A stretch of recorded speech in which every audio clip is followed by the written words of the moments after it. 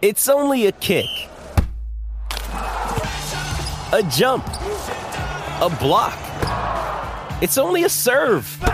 It's only a tackle, a run. It's only for the fans. After all, it's only pressure. You got this. Adidas.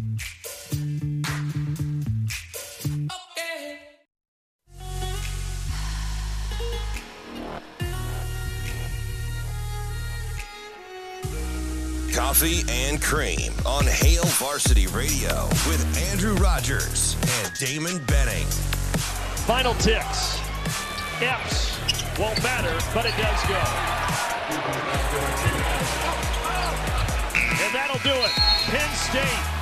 Might that be the one that gets them into the dance? Under 10 to go. Gibbs drive. About the roller, that means the guy with the ball can get his game on. On the other end, a one-handed slam for Burrell Payne. Kaluma. No place to go. 7 to shoot. Alexander's got to hurry. Lets it fly. Goodness. Alexander fades. There you go. Good player. Really talented kid. Nothing easy right now. This team has become a nice extra pass by Shireman. Plenty of time. You know, on the season we played 32 games, and you know we're whatever we are, top 12 or 13 in defense and top 30 in offense. So we've been relatively consistent most of the year. Tonight, I thought we were exceptional offensively with our ball movement and a good mix of inside and out. Defensively, that's just our attention to detail that first 26, 27 minutes of the game was really on point.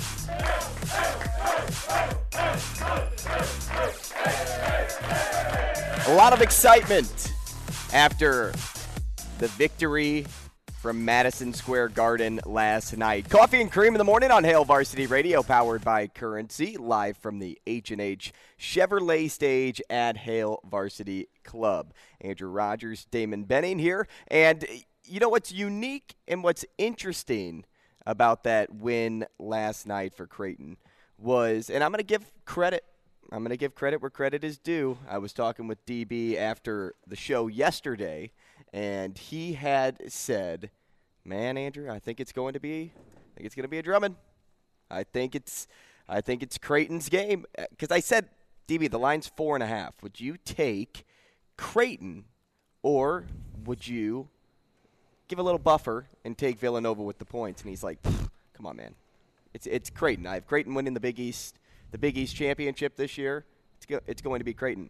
Well, for the first 26 minutes of that game, no doubt that it was Creighton. That was probably the best start I've seen out of this Blue Jays group since Maui. Is that an extreme? No, I thought total complete effort.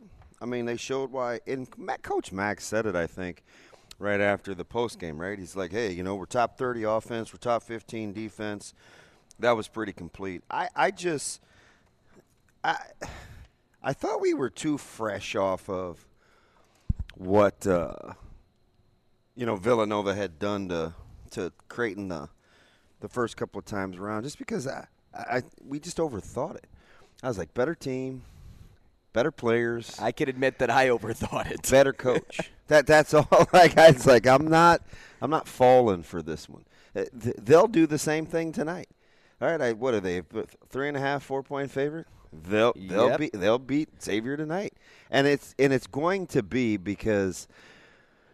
I don't know if I want to get this specific because, the big three were doing the darn thing last night, right? Cole, Trey, and R2. And I don't think that'll change. But listen, Sherman had to fight off foul trouble. He didn't get it going until he got some time back on the floor. When Kaluma is not in your Villanova post-game scouting report, you probably have a good chance to play a little different tonight. Hey, Kaluma could grab you 18 tonight and not give it a second thought. And I don't think Xavier guards well enough. Somebody, and my guess is Kaluma, because I think he's the guy that goes off tonight because it's going to be somebody different. Sharman should be well rested after sitting a while with fouls. It's just too hard. I don't know. It's like I was talking to you and Matty D. Marinas, who is pretty fantastic. Too many ways to get you. I know it's the usual suspects. I'm not saying like, oh, man, he's going to go 9 deep. But it could be any 3 of the 5 on any given night. I just think it's too much. Yeah, there are those occasions where it's just 1, maybe 2 Blue Jays that are leading the way, and then the other 3 kind of fall off, and that's when you get into some choppy water, that dicey territory. But not last night. I mean, even though Shireman got into foul trouble, he almost ended with a triple-double. Yeah, and he had the 5 to 6. When he was sharing the ball early, I was like, this might be a good night. Pass. I kept saying as I'm watching on TV, I kept going, nice pass. Oh, what a pass. What a good look. I didn't give Kalkbrenner enough credit, though, for making the cut. Hey, how about some of the catches?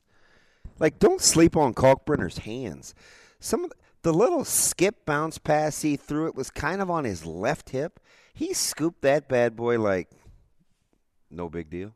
It was like a Doc Sadler moment. I can't find your little adapter. Yeah, I hate the setup with these cords. I mean, full disclosure. Yeah, they are kind of all over the place. Sucks, but I suppose I'll find it. Well, we had kind of a unique morning. I don't know where my adapter is, Shane. So we had kind of a unique morning because when I walked in, the table was actually backwards. Yeah, so like it was the crescent moon that we sit at was pointed to the wall, opposed to be pointed to the big double doors. And so Shane and I were like moving around tables, and then DB walks in and goes, "I forgot my work laptop at home." Yeah. So you know what happened? Please tell me it was in your car the whole time. No, it's at Westside. This isn't. Oh no. No, this is my backup. This is my Husker Radio bag. This isn't. No. This isn't my Herd Up bag. Yeah. So I call Coach Samanji, and thank goodness he gets to school early. I go, hey.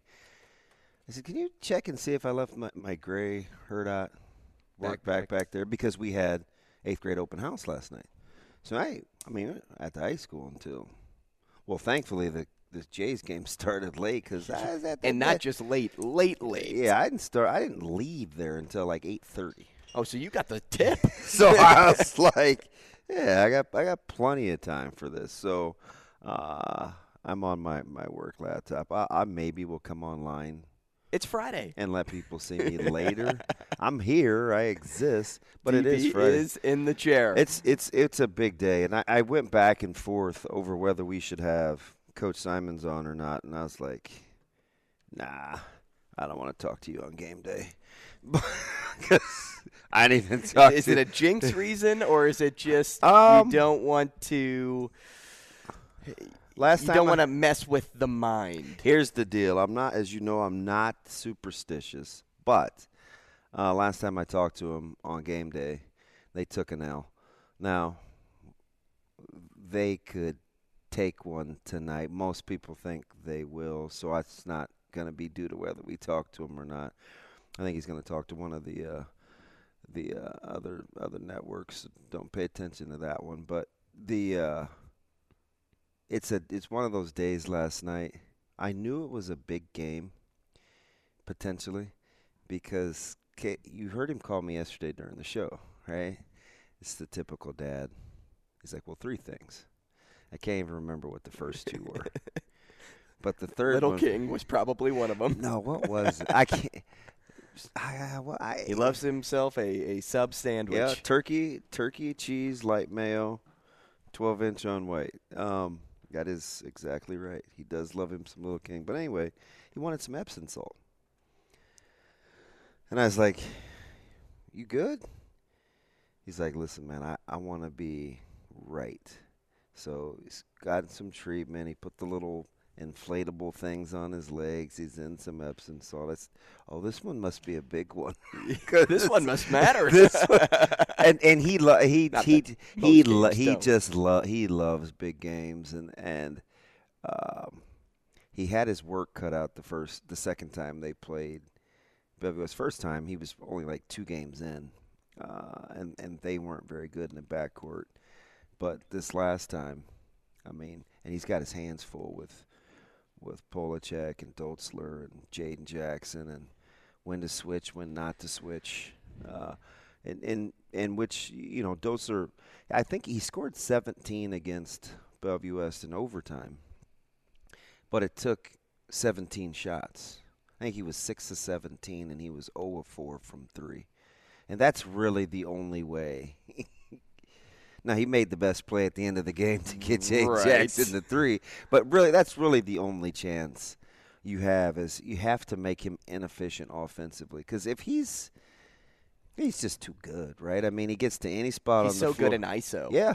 And so if he's scoring and he's getting his 7 to 8 assists, I mean, that's why they're undefeated. I'll tell you what, though, that 5.5 that Phil Woodard set yesterday. You like not that to line? say that it's isn't it weird? Lines. He does that every week, and it's amazing how good he is. Well, and just by you saying that, 5.5 has to be one of the lower point totals for Bellevue West. Yeah, it's too low, and I'm not saying that just because I'm Jedi mind tricking you. I would make it about 9. Wow. So 3.5, 4 points is a lot. But here's the deal, though, right?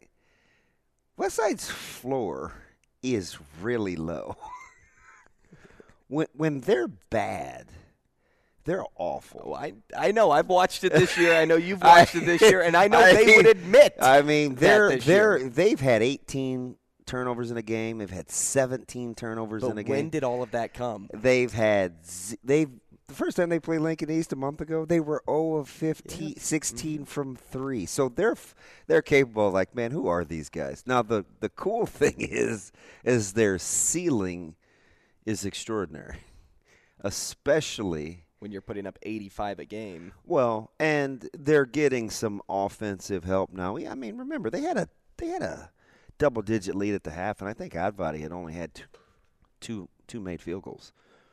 And if they're up double digits and he's not scoring, and you're getting Stubblefield and guards are getting downhill, and I mean Ricky Lofton is getting healthy. He gave them a crucial 10 points.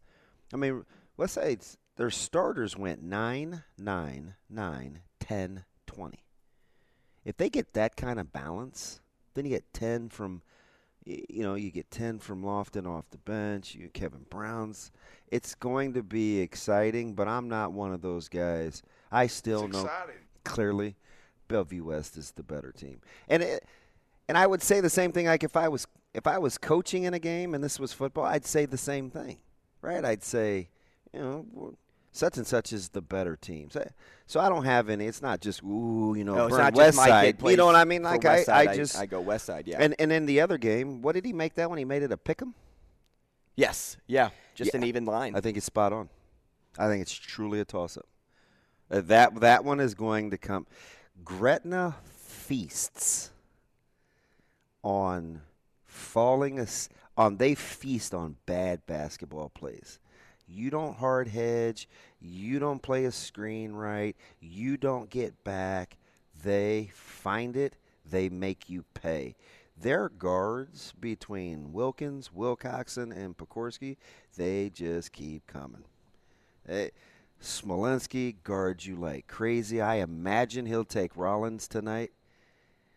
He's going to probably make life miserable. Don't think an 8-point lead either against Gretna is safe. Well, they're just relentless. Like you have no idea what the score is when they're playing. It's a fit team. They play hard. Roselle plays hard. Smolensky gives them some versatility in who he can guard. And with Miller North, it's you gotta Moni's he's not the key, but he is a key for me. I like him a ton, so I lack a little objectivity, but I would want him on my team. Right? He's gonna guard, he defends, he doesn't need a lot of attaboys. I'm big into not needing a babysitter. I'm over the emotional thing, right? He doesn't need a babysitter. Eli, their backcourt has to take care of the ball. I would imagine they'll have to play a little more Luke Davis in this one.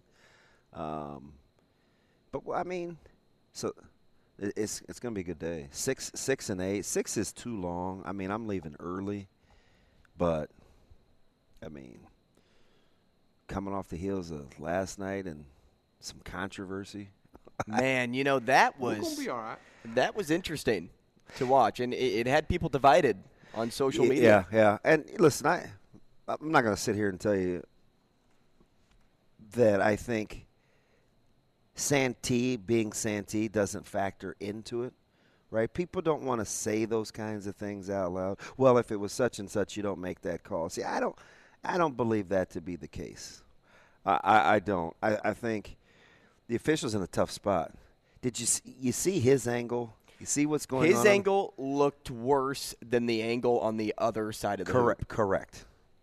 Or on the other end of the floor. Correct. As from an official's point of view, this was something that I actually was texting Sauter back and forth a little bit. I'm like, hey, did you see the play? Like, I wasn't there. I wasn't watching it live. I don't really know what led up to this. And Sauter said, man, I haven't heard anything yet. But what I was saying is something had to lead to the official, like, paying attention for something throughout this game, right? Was it jawing? Was it a lot of aggressive play? Was it some choppiness, chippiness, whatever you want to call it, on certain fouls? Were there some extracurriculars after whistles? Like, those are things I think about before a moment like this. And a video did come across social media of a time in the first half when the same player from Santee was lining up at the free throw line, I think, and I don't know if it was a nonchalant something or other, but ended up hitting a Shelton player in the face with his elbow. It wasn't hard, but it kind of showed that there was kind of some tension there between the two teams. Well, I'm not saying, hey, the ref took notice of that, but if I'm officiating that basketball game, that's inventory for me. Those are things that I look for because I don't want something like that to happen again. So no matter what time in the game it's at, whether there's 6 seconds, whether there's 4 minutes, if I see anything while there's a dead ball, I'm going to make sure I make the call. Was there a warning given on that? I don't know. I don't think so. But in that moment, I hated that people were saying that it was a flop. And whether you think it's a flop or not because it didn't seem like, he just football tackled him to the ground, you don't come out of the huddle.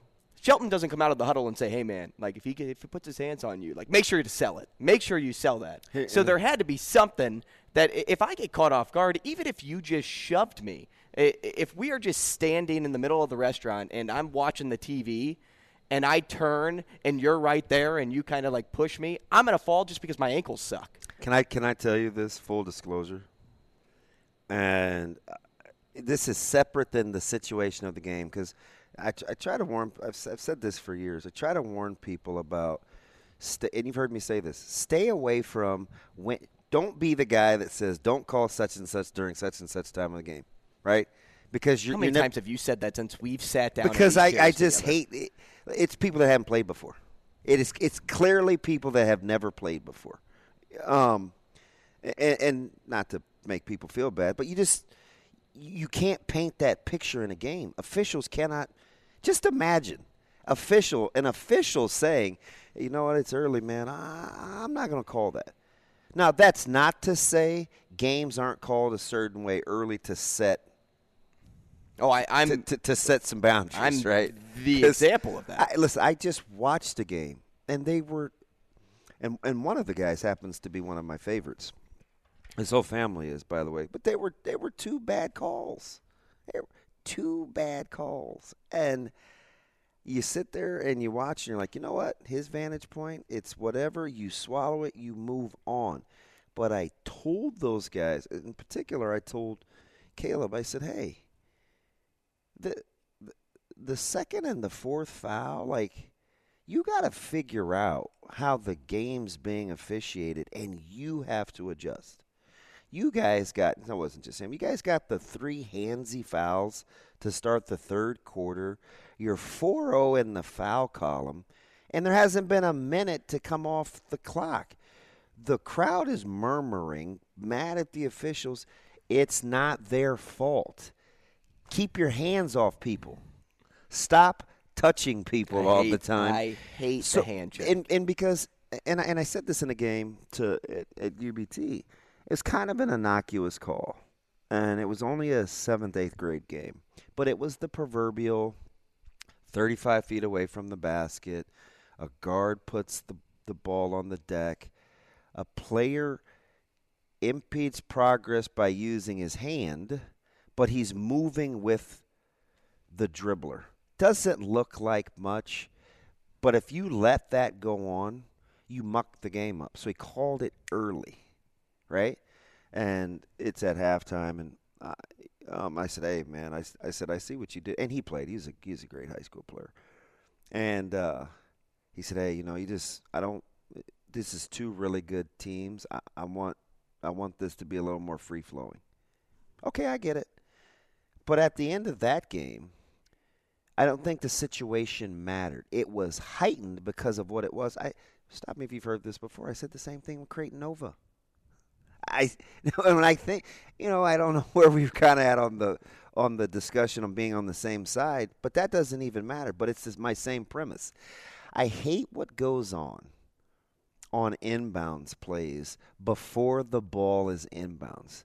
Just watch it sometimes. Mm-hmm. It is utter chaos. Oh, clutching, grabbing, holding. Yeah. So what did we say in Creighton Villanova? Oh, they should have called it earlier. Oh, well, if you're going to call it earlier. What did you see last night? He made the call when it happened.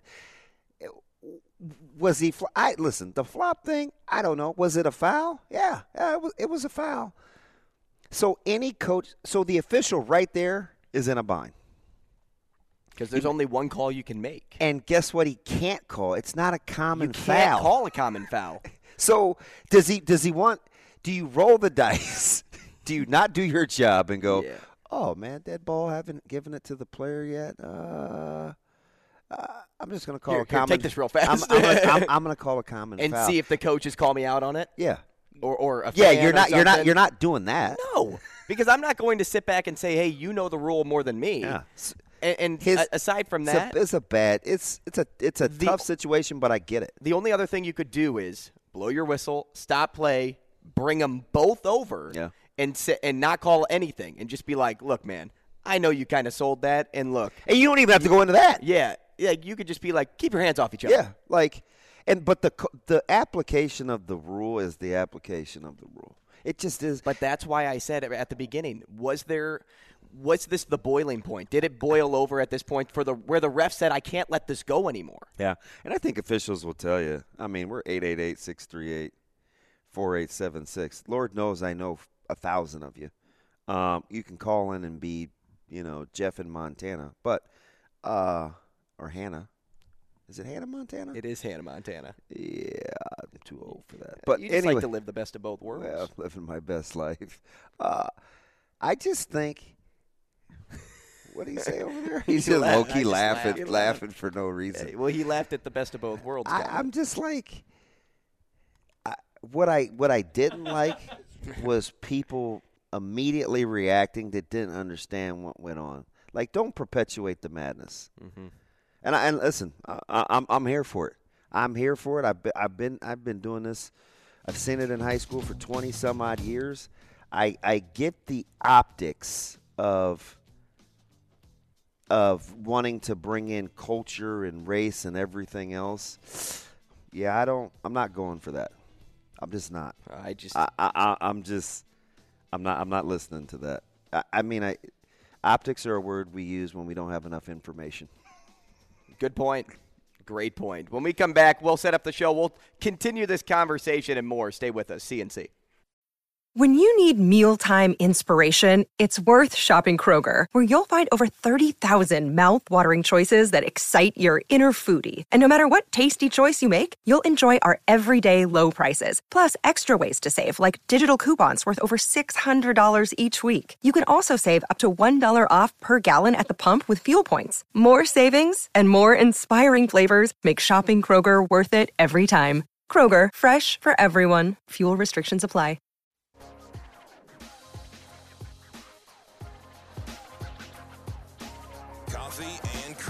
with Rogers and Benning on Hail Varsity Radio. If we're swarm and you're the swarm guy, you got to get out of there. You're going to be the last guy to get to the shooter because we're going to match, and you got to move. Can't relax, okay? And we are back. Coffee and Cream in the morning on Hail Varsity Radio, powered by Currency. Find us. AM 590 ESPN Omaha. How are you guys? People really going to be mad at me for that? Mad at you for what? I'm consistent. My take on. I just got a couple nasty grams. Oh, really? Well, it's listen. So I've been there, right? Sure. I mean, how do I say this?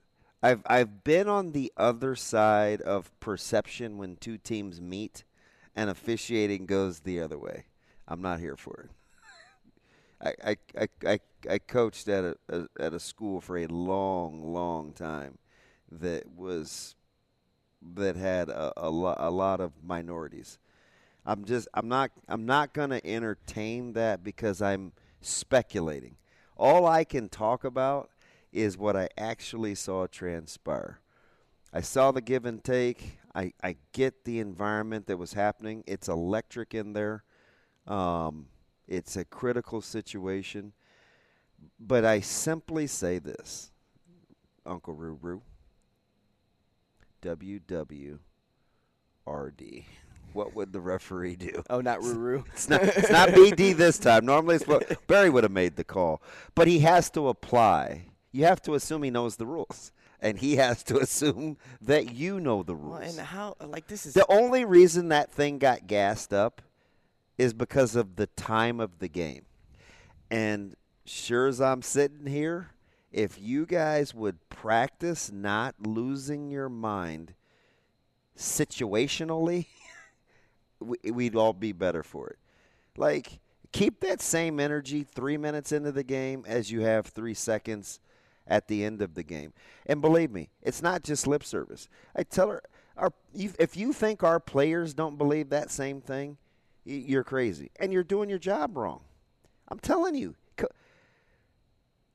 Coach, 95% of coaches aren't telling their players, hey, you know what? He can't make that call during this course of the game. Does that even sound right, saying it to a player? Right. No. Santee's head coach should not go back into the locker room and say, Josiah, I know you've been killing this kid for the last 30 minutes, man. He finally got you on a carry. He can't make that call during the course of this game. He's not going to say that to Josiah. Guarantee Coach Woodard's not saying that. He's not. No, Coach Feakin isn't all his guys have been boxing out, and I've seen this called a ton, so maybe somebody wants to hit me up, 888-638-4876. A guy's boxing out. He's into a guy. Pretty good. A lot of times now I'm seeing the fouls called on the guy that's lower, rooting the guy out. We saw it happen. Creighton fans lost their mind. Was that Xavier? And I just remember, that was the game I was driving to Central City. So who was Creighton playing? No, I was going to Centennial to watch Central City play, and Bish was losing his mind. And he goes, "That's not a foul. He's boxing out." And I've seen it at the high school level too, right? A guy's just kind of, you can't see me on camera. That's intentional because I'm mad at the situation, so I'm pouting. I'm not I'm boxing a guy out. You can see me boxing a guy out, and it's almost like he's being undercut. A lot of times they call that on the box. I don't know why that's being called more. Are you picking up on that? Yeah, I am. But going back to your original point, nobody's thinking. Nobody's thinking hey, because you look this way that I'm going to call this foul. No one's thinking that. Yeah. Why are we trying to make that a case for something? I can't stand my kids. Apparently Caleb's listening to the show, and he goes, what does this say? Do you want me to read it out loud? Yeah, go ahead. I didn't even use my hands the fourth foul. That was the problem. DB, he's basically saying you're the problem. I wasn't even talking about that one. That was a bad call. That was a bad call. And there's bad calls in basketball. It was, but you know what? I saw what he saw because I was in the other corner. I saw what – I almost said his name. I saw what the official saw. The dribbler went by him, and he fell. He fell. And he blew the whistle, and he's like, pushing. And I was like, yeah. And one of the guys that I was with that I shouldn't have been with that ended up having to leave was like, man, that's what we're on now? And I was like, I'm going for a walk. So I just walked around the floor. And then one of my other official buddies, he texts me yesterday, and he goes, I swear to goodness, he goes, were you okay? You're walking around kind of a bit. I go, I didn't. I said, I didn't say anything. And he said, I could just tell. That's how sometimes when I just take the walk, it's good. Like I hadn't seen. Well, it's how you blow off some steam. I hadn't seen every nook and cranny at PBA, so I decided I'd go check out the corners. Yeah, I'm sure that's what was on his first thought on the mind. I said, hey, Maya, you want to go take a walk? Where are you going? Oh, I don't know. Wherever we end up, let's just switch seats. Yeah, okay, I'm going. So we just strolled. You want to go get a soda?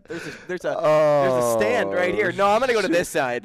But how electric. I looked around like I looked at the Ogallala and Central City game, and I was just looking at the crowds, right? And it's an early game. You go to Platteview, it's Milliken and Company, fresh off a drop in 36. He's a handful, isn't he? He is talk about somebody that can totally control the game. Like we were talking about elite talent yesterday with Alec Noonan. Yeah. And I'm not saying one player drives the show, but it's the Connor Milliken show on that Platteview team. He's just a handful. And that is one player who Pekorski's really good at it too. He understands without just blowing by guys how to use his body, his strength. If you can't guard him without putting him on the foul line, you can forget about it. He gets fouled a ton because he's constantly putting pressure on you, and it's discouraging. Well, and basketball IQ outweighs anything else for him because he's somebody that can find his lane no matter how big the window is. I've told his family this since he's been in the fourth grade. He has elite, and I use it sparingly, elite level fitness. He can simply just play harder, longer than 95% of the people he's playing against. While everybody else has got their hands on their knees and running out of gas and they're tired, he can play in the fourth quarter just like he plays in the first quarter. That's a problem. So you have to hope that he's being inefficient, because anything other than that, you're just going to be at the mercy of fatigue. There was a lot of good. I love this time of year, especially as a Carolina fan. I mean, this is March Madness for high school basketball. And when you're looking for something to gravitate to after watching UNC as the preseason #1 down last night and will miss the tournament. It's unofficially official, but UNC is going to miss the tournament. They are going to be the first preseason #1 team to fail to make the tournament in the 64, 65, and 68 team era. Is that a long time? DB, if we want to date ourselves, wait. Remember when I asked you and Sauter? I think it was 2 weeks ago about when March Madness. Are we sure they're not in? First started. I'm sure, 100%. Are we sure? Like I said, unofficially official. So they're not even going to accept their NIT bid. Did you see like the reports coming out? They don't have the fortitude. Right. They don't. Right. That's not who that. No, I'm with you. Not the most. How can I say this without assassinating their character? Say it. They don't exactly always appear to be a team that enjoys playing basketball. You don't want to be, if you're UNC, especially this season, you don't want to be looked at as second tier to the other teams. Yeah. You just don't because of how it started. And also, man, Caleb Love. Like, can we talk about this one more time? Just one last time. How many shots are you going to take before you should say, hey, I should probably stop shooting the ball? Hey, man. Like, at some point you have to say, like, man, it's just not going in. It's just not going in. But he's the type of guy that shoots until it goes in. Shane, do you see what this guy? You see what are you trying to do? I'm not trying to say anything. Ooh, I'm not trying to do anything to hurt your feelings. I'm hurt. I'm more siding with you in the fact that, hey, I've been saying this for a year. Were you in the locker room there? I didn't see you. Exactly. Is just not the answer this year. He was last year. What are you trying to do? What are you trying to say? I'm just saying, UNC, unofficially official. Is that a way to – can you say that? We were talking a lot of officials talk in the first two segments. Unofficially official. We'll be all right. We'll talk more high school next.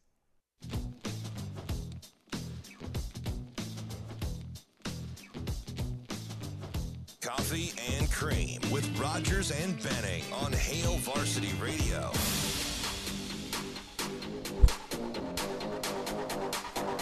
DB's got me weak in the break. I mean, I'm in tears. It's Friday. So weak in the knees. It is Friday. It's a big weekend in sports. Control. We're watching the World Baseball Classic on TV. I don't need it on both Japan. TVs though. Well, I think the remote is hooked up to both. Hey, Lord knows we can't use it. Well, and hopefully the channel doesn't just change on a whim. Although I texted Bill this morning because I wanted to. Hey, yeah. Where's your father from another something or another dollar bill? You guys have a very cute relationship. I texted him and I said, "Hey, man, like, what's the pin for the iPad so I can change son, you good?" Yeah, Dad. It's like, hey, but what about Barry? Oh man, he's back in the loo. Can you handle have parents this for everywhere. It must be rough. I did hang out with my mom yesterday. Yeah, I don't have that. Yeah, I walked in the door.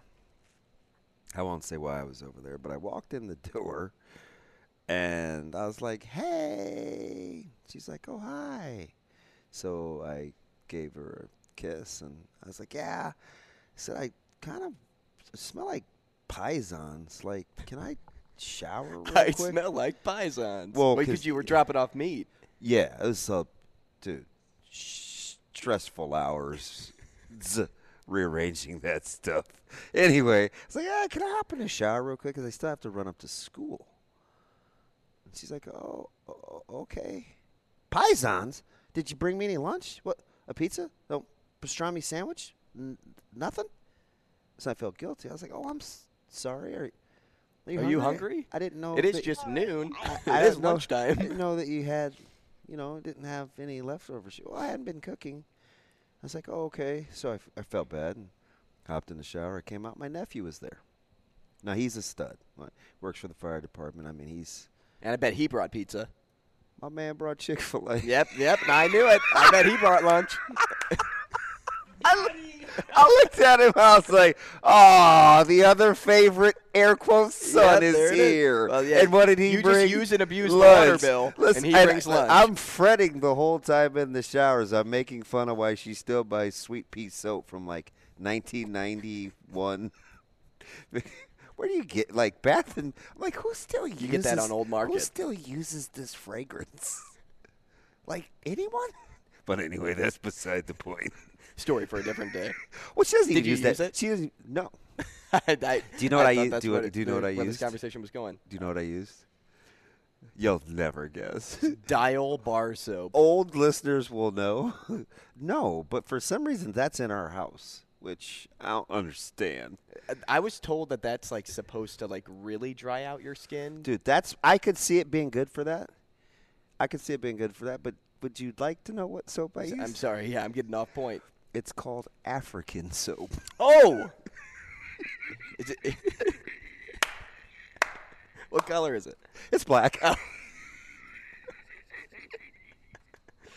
That's not like Irish Spring or anything? So it's not just green? The setup is hilarious, African right? soap? Is that?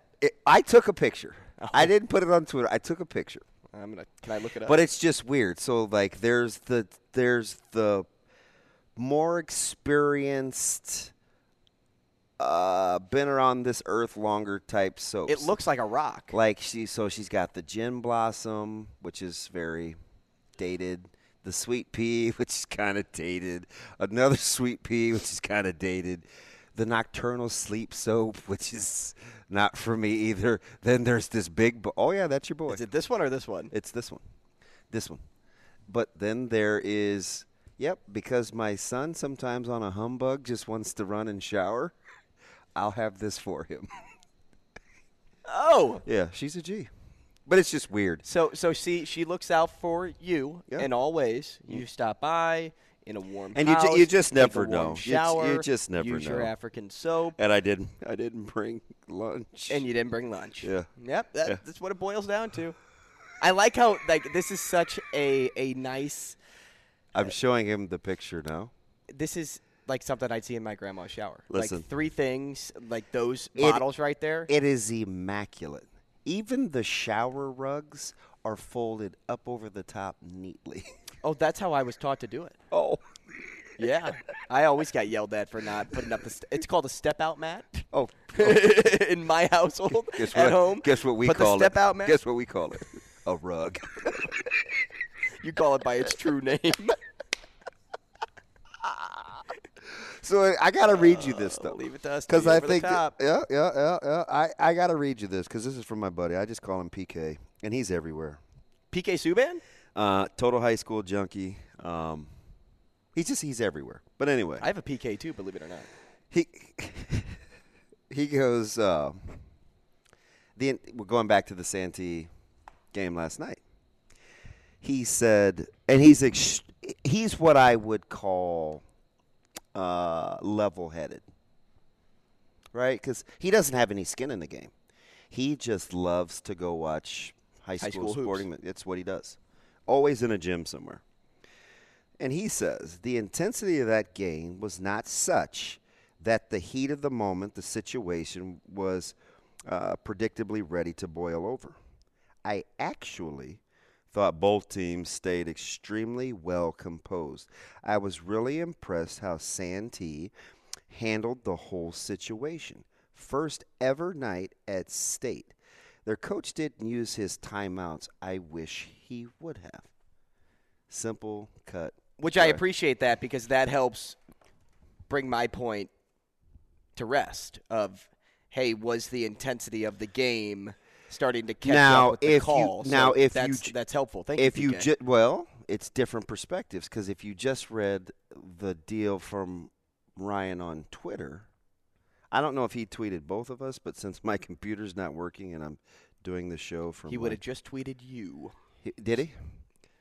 So Ryan says, and listen, I'm not pawning any of this off as fact. I'm just giving you multiple vantage points. He said, love the logic of fans. Kid throws elbows all game. Ref tees him up at the end of the game. Fans blame the refs.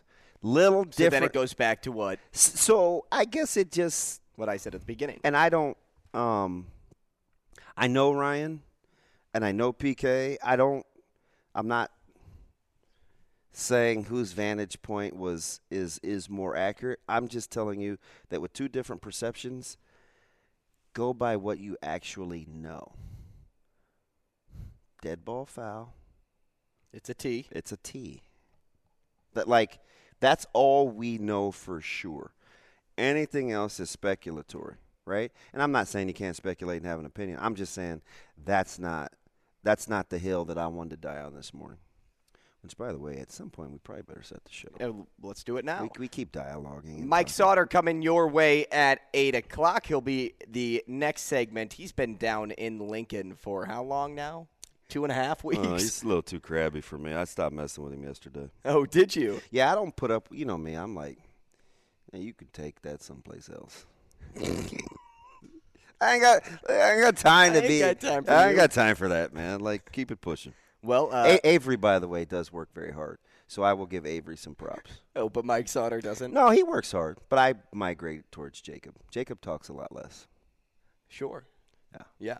I thought Jacob's done a really nice job, and if you want to check out any of his pieces, HailVarsity.com is where you can do that. Use the promo code DB or AR, depending on what subscription plan you want to be on. We give you the discount. Go there. Does Jacob rest? No. Like, he's somebody that even through high school basketball was writing Nebraska men's basketball no question. recaps. And he's a huge Creighton fan. That's his favorite basketball team. So and I'm sure he stayed up to watch the Suns. There's no and he's not sleeping because of the Suns. How many times do you think he watched that KD warm-up replay? At least 10. At least. KD's like warming up and sprains his ankle. It looked like he got hit by a sniper. You're like, there's no way a world-class phenom like Doug Dizzle, K. Dizzle, has his legs give out on him. Like, do you remember when I told you yesterday, like, hey, watch this? Like, you know when you tell your friends, like, hey, watch this, and you're going to do something that you think you can do 100% of the time, and then you just don't accomplish that? Listen, full disclosure, I'm not going to make jokes because I have a scrape on my elbow today. Your boy busts his rear end. We're not going to get into detail, but I fell over backwards. In the shower at your mom's. At Pisons. Nope, beforehand. No wonder you had a shower. You had to clean that wound. Dude, it was very, very embarrassing. Yeah. How many people saw it? I hope no one. Oh, well, one for sure, because Oklahoma Tyler was going to Lincoln because Platteview played, and Trey's getting his hoop game right. And I was like, hey, Zipline dropped off another stash. They got your Kolsch. Hey. So he's like, I'll meet you. No, I asked if he would meet me. He's like, oh, okay, cool. I'll come back and get the kids. Not far. So he met me. So he's in his truck. And by the way, he didn't even offer to help me pull the meat out, come to think of it. He let me do it myself. Wait till I talk to him. Are you hurt? Well, it just dawned on me he didn't help me. So I'm walking backwards as he's talking to me at his truck. And do you think he told me that the curb was coming? No. Listen, when I tell you I bust but my he was eye contact. Your boy was wet. Yeah, snowy. Yeah, it was a little slushy. It's not one of my better moments. Random guy was walking in. And here's my question to you: what part was wet? Was it my your left back seat? My left butt cheek. So you can recognize and my left elbow. You can recognize those things. Like, it's not like, hey, I splashed some water on my shirt, it'll dry. No. Like, this was one of those, like, this is going to stick around for a while. Burzo had a flipping field day. Well, that doesn't shock me one bit. We can talk to him at 9:45. Well, we don't. Let's not. And ask him about that little adventure you went on. We'll play trivia at around 8:30. Maybe we'll play 8:30, 8:45. And then at 9 o'clock, we're talking to Adam McClintock, co-founder of Matrix Analytical. All that and more coming your way. Stick around. Coffee and Cream. This episode is brought to you by Shopify. Whether you're selling a little or a lot, Shopify helps you do your thing, however you cha-ching. From the launch your online shop stage, all the way to the we just hit 1 million orders stage. No matter what stage you're in, Shopify's there to help you grow. Sign up for a $1 per month trial period at shopify.com/special offer, all lowercase. That's shopify.com/special offer.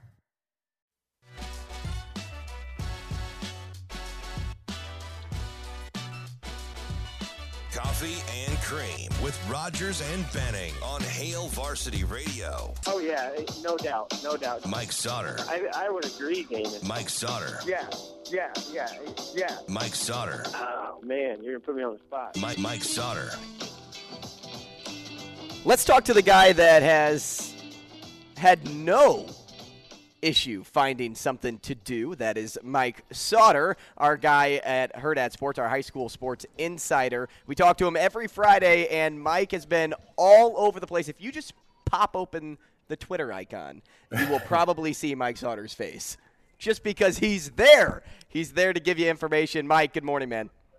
Good morning. Where's Damon? He's here. I'm here. He is rebelling against his camera that will not connect to the computer for some reason. So I don't want to use the FaceTime camera. I want to use the Logitech, and it's not recognizing. It's not Logitech. What do you want me to call it? Is it Logo? Laga? What is it? Is it? No, it's just Logitech. it won't. The name of the camera. Yeah, you do have an Android phone, don't you? See, that's why I don't like the guy. That's why I'm boycotting him. Out of nowhere. Michael Jerome, I'm on an Apple computer. It is not recognizing what did Sasha tell me to say? Logitech? Logitech. Yeah, I got you. HDMI input, so I'm just not going to come on the show. That's all right. You're good. It's all good. How you doing, man? I can see you on Uncle Ruru's computer. What if I did like a little – look at that. How about I do that? I can turn my camera. There you are. He's here, actually. It's not just a voice. It's just being a good son, aren't you? Yep. Hey. Way to go, slugger. Yeah. Is that good, Bill? Did I do a good job? Did I make you proud? DB thinks Bill is my dad up here in Omaha. Yep. Just. Some would argue it's Pat. He's not responsible enough to have any sort of parental. Bill pays the bills, and Pat is like the cool dad that lets me party. Pat's the party. Yeah. Bill's the bill. No, that'd be more like a grandparent that lets you eat candy is irresponsible. You call him Pat old? I'm just glad to be in the reverse Oreo now. Yes. Yeah. Nice. Oh, that's cute. It does go. It goes you, then me, then Michael Jerome. Well, the Jerome will get you a little street cred. So, aside from being the hardest working person there, not named Jacob Padilla or Avery Howard, how are things? I'm going to ignore that comment. Things are very good. Things are good. Yeah. So, let's get right into it. What did you? Let's start with the Santee game. Then let's get over to Platteview. Can you do that for me? So yeah, I was not at the Santee game. I just saw video and everything of it, and I've talked to far too many people about it that I don't necessarily, at this point I'm like over it. I wasn't there, so I can't give a good, thing. And all the clips I saw. Did you have to be there? No, I'm just saying the clips I saw weren't like conclusive, whether it was a flop or not, or kid push him or whatnot. But I do know the rule, and if you, if it's a foul in a dead ball situation, it's a technical foul. That's just the rule, and there's not much you can do about it. All day, every day. Yeah, if you're gonna blow the whistle now, maybe should the referee kind of be like, "Hey guys, let's just." Because it's towards the end of the game, let's just not mess it up. Oh, you're towards the end of the game guy? I mean, no, but like in that situation, it's kind of. Is it because you have the advantage of hindsight? I think so. Yeah, in the moment, and I guess I wasn't there. I guess there was a little, it was pretty chippy back and forth. And that was my question because I wasn't there either. But I had brought that up to DB right away. I'm like, hey, I don't know the discretion of the ref here, but was he paying attention for things when the ball wasn't in play because of instances that happened prior to this moment? Regardless, I mean, people are just way too handsy when the ball is out of bounds. But Michael Sauter, can I say Michael and not be your mom? I apologize. Like my mom. I'm sorry. You did hit me with the reverse Oreo already this morning. You hit me with the African soap. But that's what it is. Yeah, I know, but you're just like out of nowhere. I don't. What did I miss? Nothing. So, but we're bearing the lead. A 58% free throw shooter went to the line and made 2 free throws. Right. Yeah, that's huge. Right, like clutch players hit. And I know I'm super boring when it comes to this because I'm not a stir-up controversy guy because I'm either looking at it as a player or a coach. I'm almost never a fan. So it seems kind of cut and dry to me. Am I a wet blanket? Nah, you're not a wet blanket, but I think it's pretty, in my opinion, I like to try and stay above the fray at best, when I can, and comments like that, when stuff starts popping off. I went with, my comment was, this is the facts, this is the rule. Not much you can do about it in the moment. Yes, hindsight is what it is, and it's too bad because Santee had a hell of a season, first time ever, and I can tell you this for people that think that NSA was against them or whatever they want to say. Trust me, the NSA would rather have Santee in a semifinal for ticket sales than basically anybody else. So, yeah. Sauter, did it surprise you that Wahoo was the 1 seed that went down out of all 1 seeds? Man, I will say this. Wahoo probably could have won the B tournament.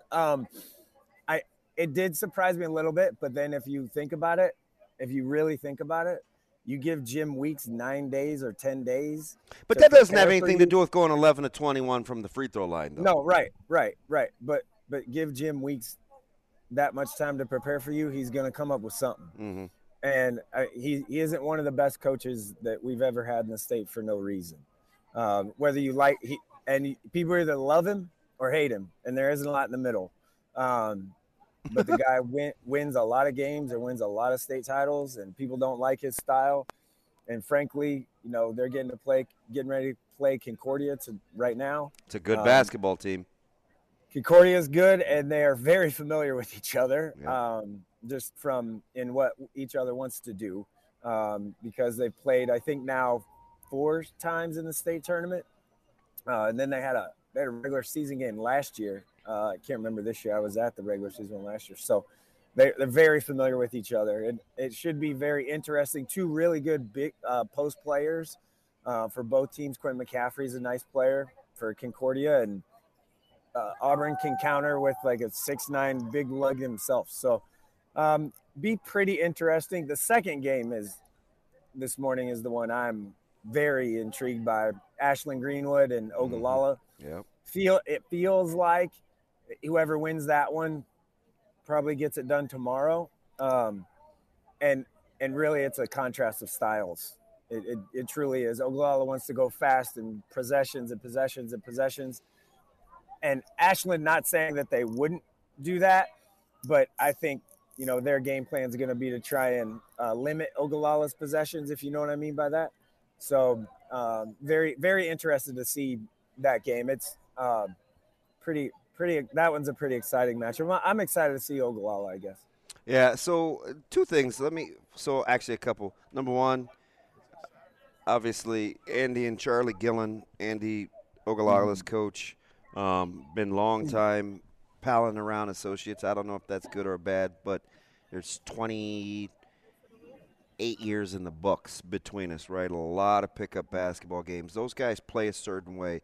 Gager and Caskey are a handful, but with how they play. Gager's a fantastic guard, plays with a little swag, and Caskey is an efficient son of a gun. Like, I've seen Ashland Greenwood a couple of times now, especially against Platteview. Who controls the tempo easier if each team is playing to their strengths? Is it Ogallala or Ashland? I think Ogallala, because here's why. Ashland does have guys like a Brooks Kissinger that would probably prefer to play a little faster, right?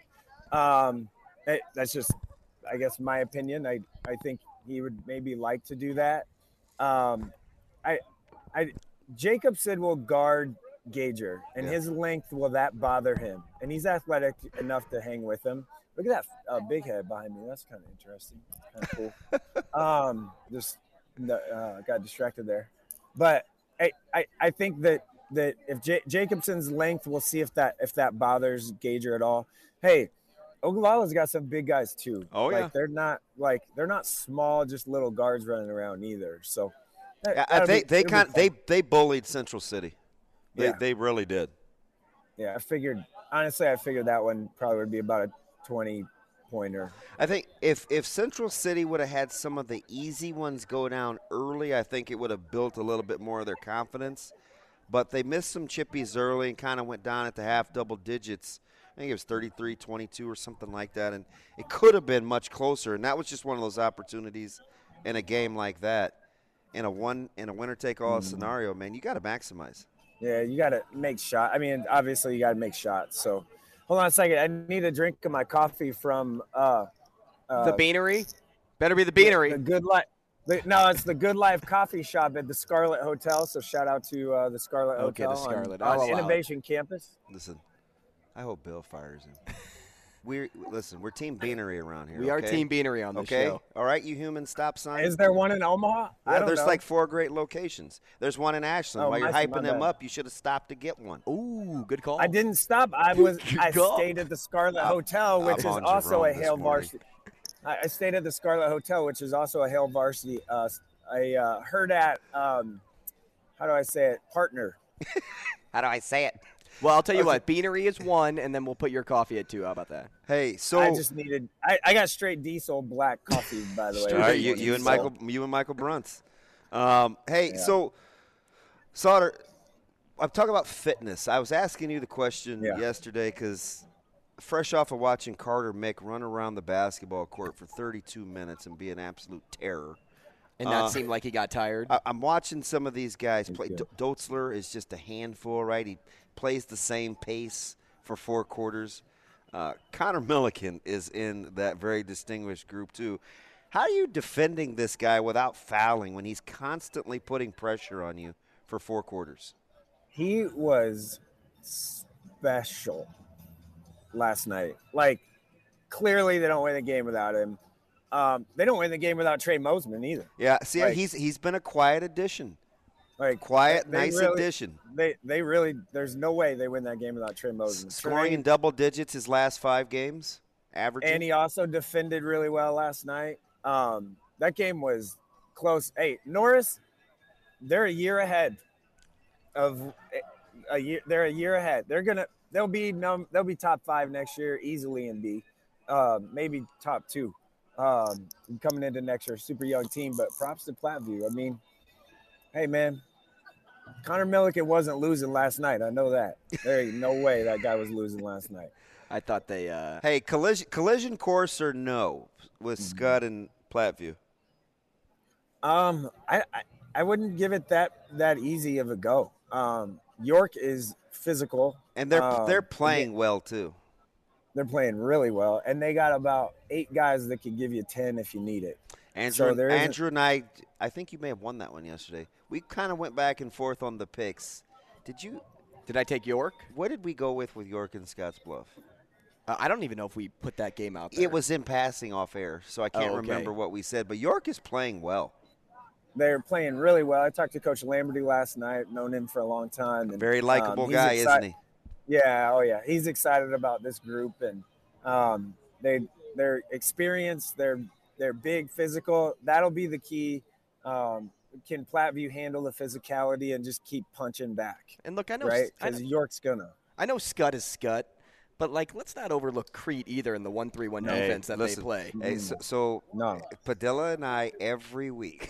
This started about 7-8 weeks ago, Mike. We were like, I'd like to see the schedule. Then they played one tough team, then another tough team, then another tough team. And then by the end of NEB Preps last week, we're like, hey, man, Crete's pretty good. Crete's a good team. I remember when we first got out and talked to each other. Yeah, and you said it. You were like, what is Crete's identity? And do we go, know yet? It's kind of good to see them, kind of back in it. And I was like, I wonder if it can last. And it has lasted.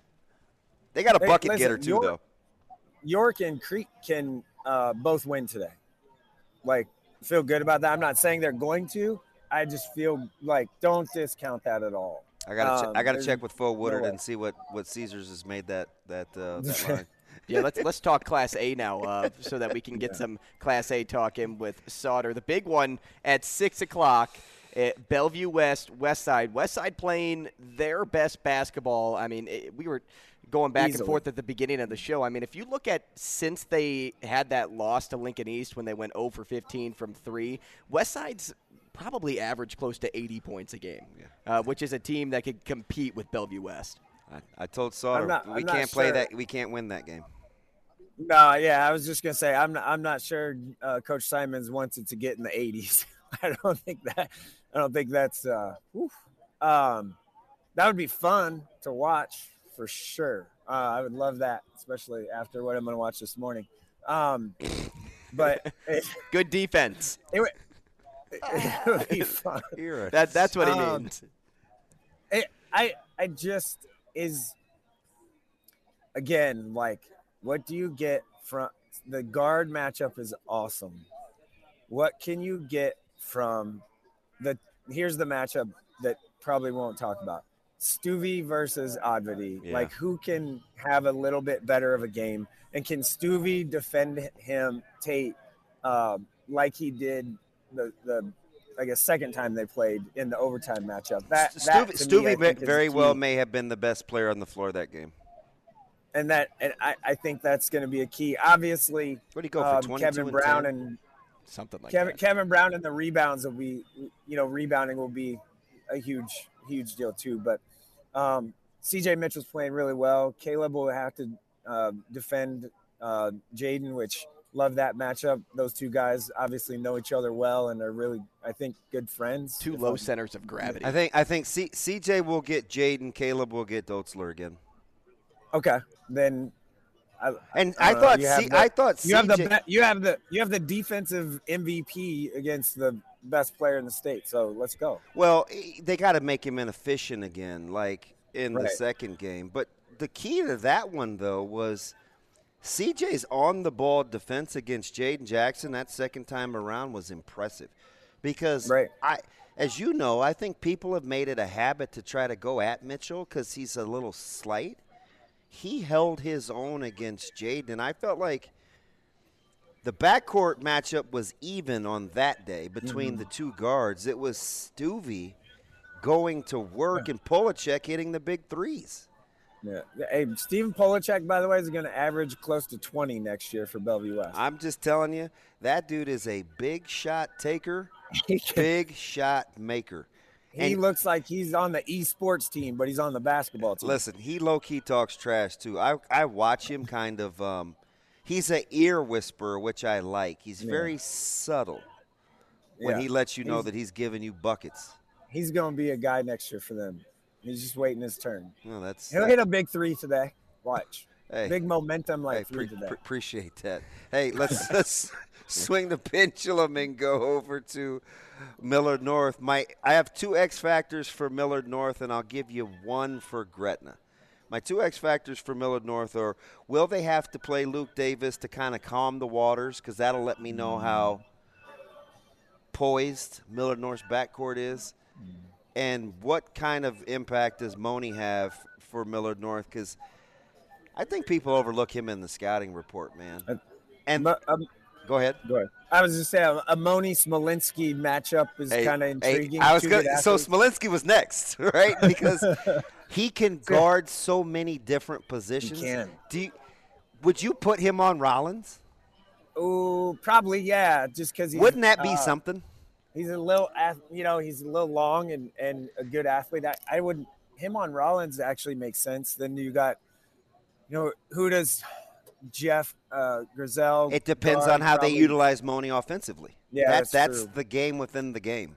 Because the guards we kind of know what you're going to get there, right? Who does Neil and Eli and Jacob Martin.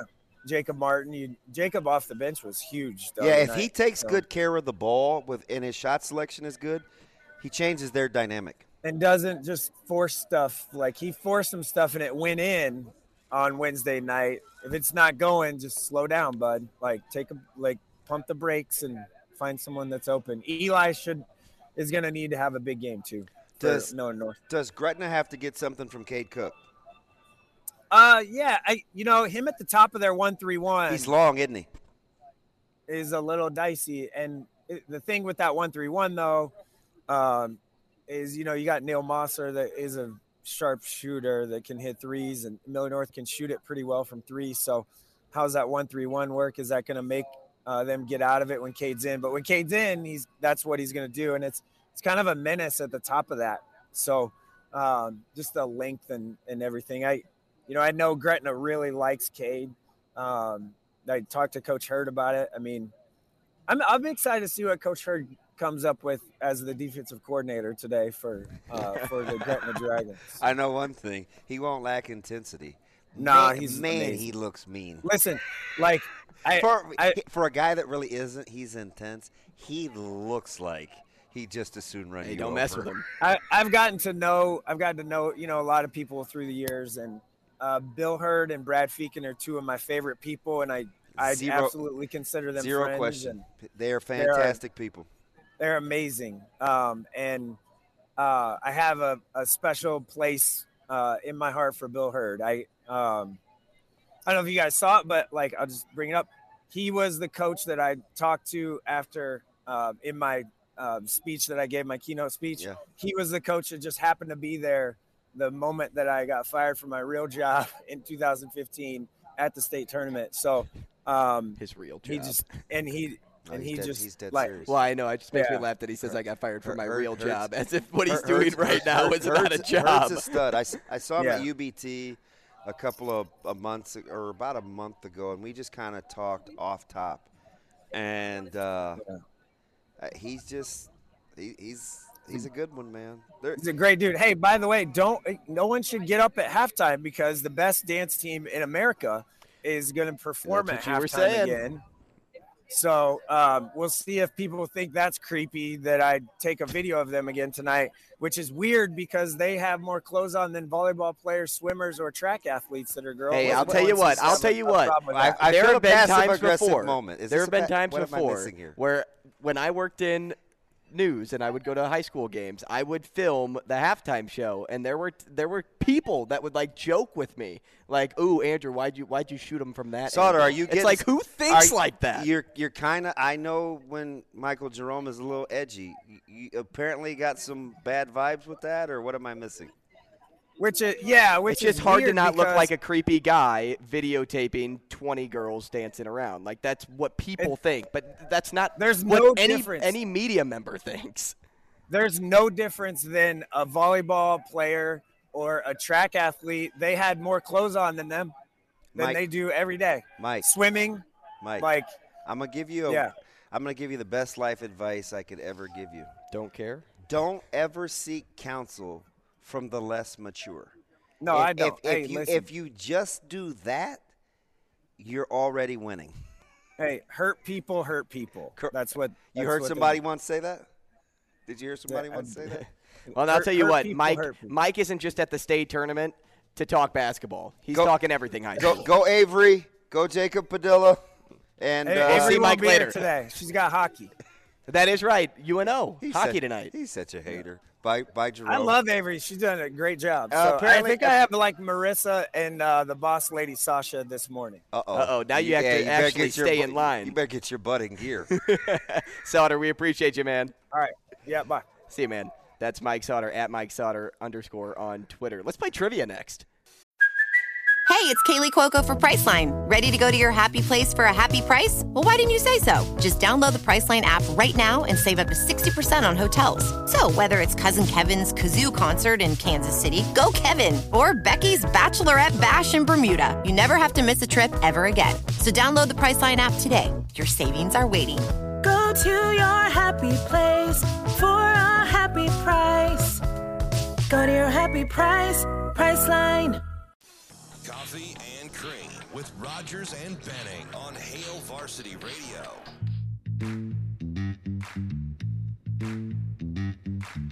Hey, welcome back to the show, 888-638-4876. If you'd like to get involved at any point, if you're trying to play trivia for a Hail Varsity Club gift card, well, your call won't be worthy at the moment because we already have a player. Let's bring in line one. This is Ray. Ray, welcome to the show. Let's play some trivia. Are you ready? You loosened up. You feel good, Ray? I feel great. Hey, that's what we like to hear on a Friday. That's what we like to hear. We need some good energy because we need to take down DB. You think you have what it takes? We'll see. Confident-ish. All right. Let's go through the questions. 3 questions. You get multiple choice, and then I'll give you a tiebreaker. And then when DB comes around, he does not get multiple choice, but he gets one Hail Mary. If you beat him, you get a $25 Hail Varsity Club gift card. Sound good? Sounds great. Let's go. Hey, let's go. Here, first question for you, Ray. In 1984, Patrick Ewing and the Hoyas defeated this team in the national championship that is currently a projected 1 seed for this year's NCAA tournament. Name that team. Is it Houston, Alabama, or Kansas? Houston. Question number 2, Ray. Which Major League Baseball team in the American League calls Globe Life Field home? Is it the Chicago White Sox, the Texas Rangers, or the Cleveland Guardians? Rangers. And question number 3. Who was the first player to be on the cover of Madden? Yes, the video game. Was it Dante Culpepper, Eddie George, or Michael Vick? Eddie George. And your tiebreaker question, how many total points did Patrick Ewing accumulate in his career? A hint for you, it's between 24,000 and 25,000. Give me a number. 24,362. All righty. Closest 2 on that one takes it home. Ray, how you feeling? You feel okay? Feel good about those? I'm feeling pretty good about those. All right, I'm going to text DB to come back through the doors. If you could change an answer, if you don't feel too confident, which one would it be? 1, 2, or 3? It would be number 1. Number 1. Okay, well, DB, I think you have your work cut out for you today. Ray felt confident-ish as he logged on. Say hello to Ray, DB. Oh, hey, Ray. I'm actually kind of hoping you win. I mean, I don't want to throw it, but I'm kind of hoping somebody wins. All right, let's go. All right, question number 1, DB. Again, you have 1 Hail Mary. Remember to keep that in the bag. I always have to remind you because you tend to not use it. Okay. And so just so you know, in 1984, Patrick Ewing and the Hoyas defeated this team in the national championship. Houston Cougars. All right. Well, I don't have to go any further. The finish to that question, that sorry. is currently a projected 1 seed for this year's NCAA tournament. Sorry. Okay. Question number 2. Which Major League Baseball team in the American League calls Globe Life Field home? Boy. So this is one thing I'm definitely not good at. I'm afraid to use my Hail Mary this early. Can I pass and come back to it, or do I have to answer it now? I'll allow it. Yeah, let me come back to that. Fudge. Globe Life? Globe Life Field. Just think on that. Question number 3. Who was the first player to be on the cover of Madden? Yes, the video game Madden. The first player ever to be on the cover.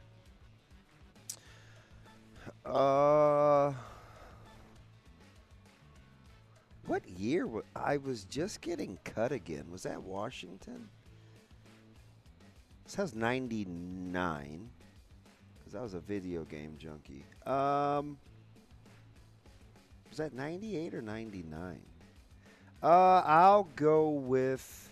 Well, I had a Madden in 93 or 94. Yeah, but it was always John Madden. Players didn't start... Until about 89, 98, no, 99. No, yeah, because I was just about done trying to make a team. You have the Hail Mary for this question, too, if you need it. I'm going to go with Garrison Hurst. And let's go back to question number 2. Which Major League Baseball team in the American League calls Globe Life Field home? I'm assuming you want the 3 answer choices. Yeah. I'm still not going to know it. But is it the Chicago White Sox, the Texas Rangers, or the Cleveland Guardians? What does Global Life do? That could help me. No. Globe Life. Globe. Not Globo Gym. We're here to. Never mind. In honor of John Tallman, I'm going to go with the Rangers. Okie dokie. And your tiebreaker question, how many total points did Patrick Ewing accumulate in his career? The hint is it's between 24,000 and 25,000. Yeah, okay, I'll be close because I knew it was 24-something.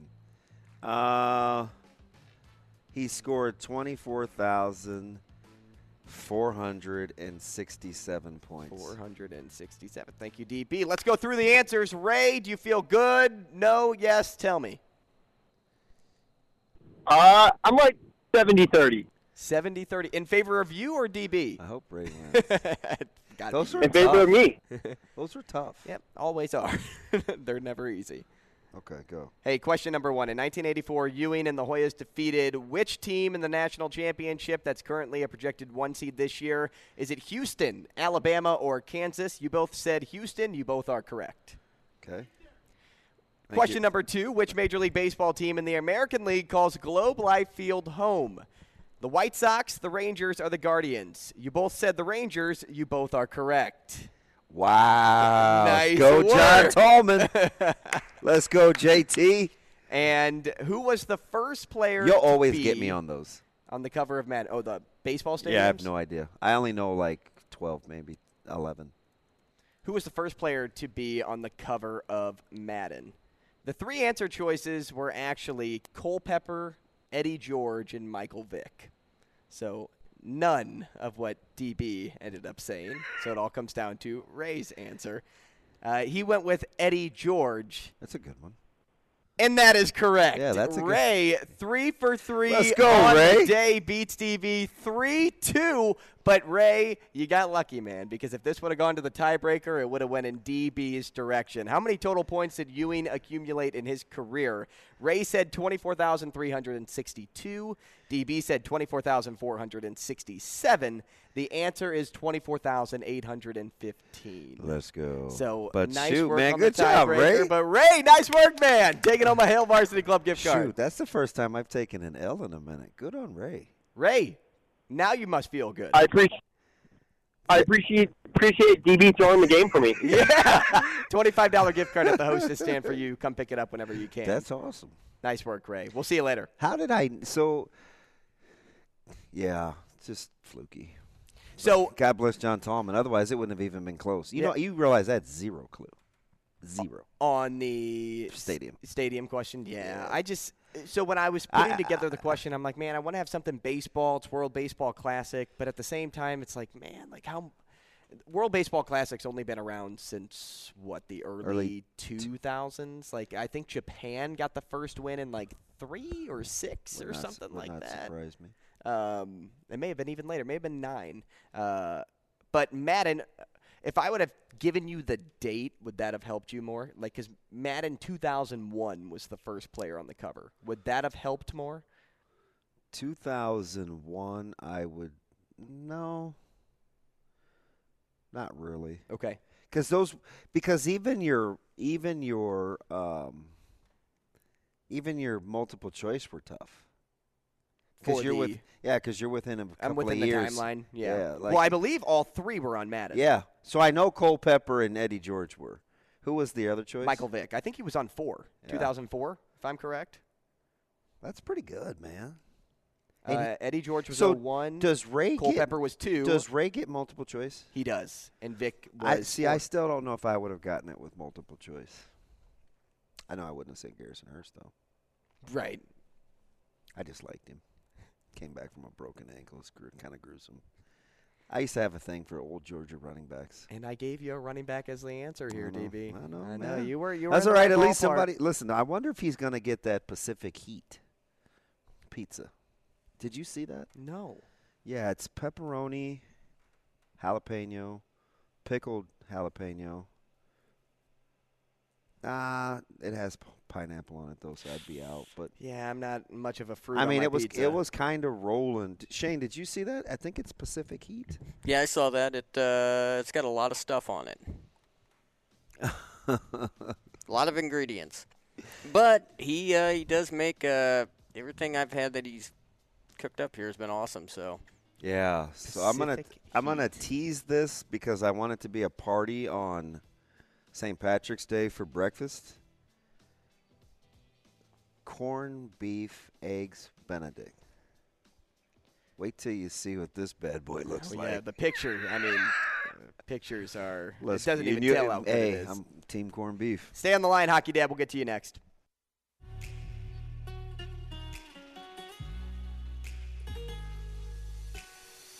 Coffee and Cream with Rogers and Benning on Hale Varsity Radio.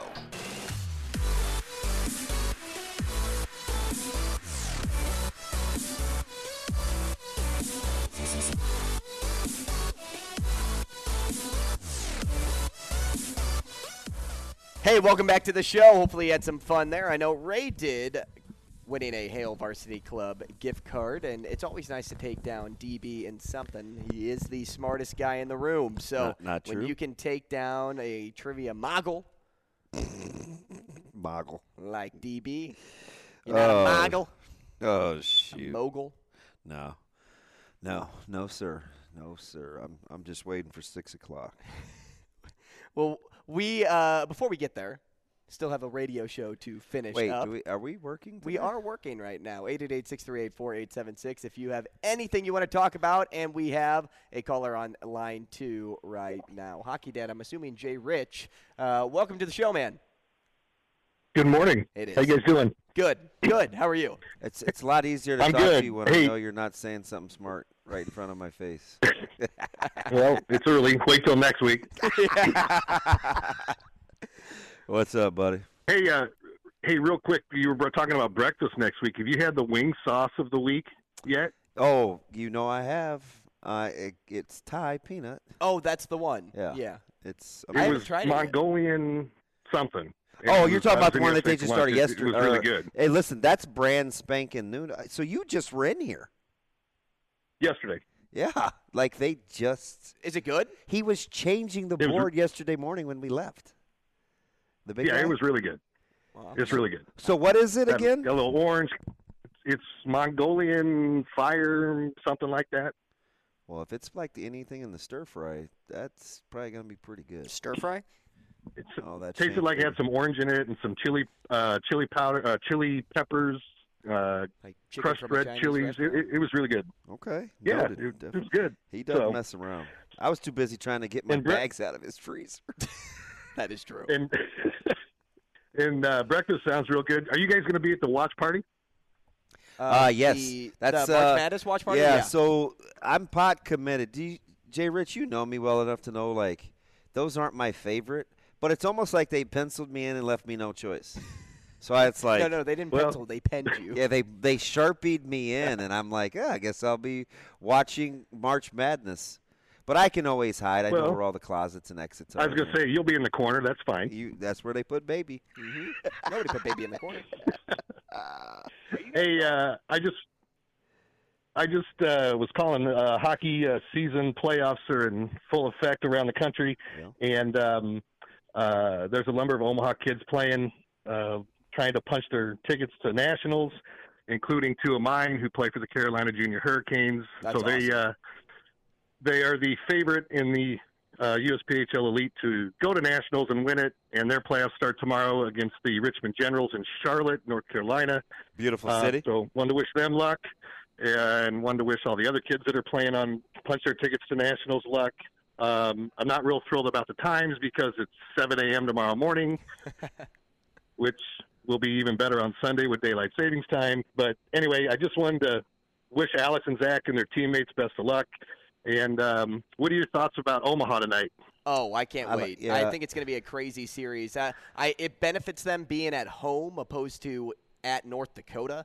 I mean, we saw that, last weekend, 2 weekends ago. Was They it last split week? I last think it time was out, or last was week. it the, Last week, yeah. the lost tie? Yeah, it pays to be at home for this series. I'm gonna take the Mavs in this one. Slight. I don't Do feel they go great. to 3? What do you think, Jay Rich? Well, they didn't have a good weekend last week. Home is definitely going to help. I hope the building is full. I won't be there this weekend, unfortunately.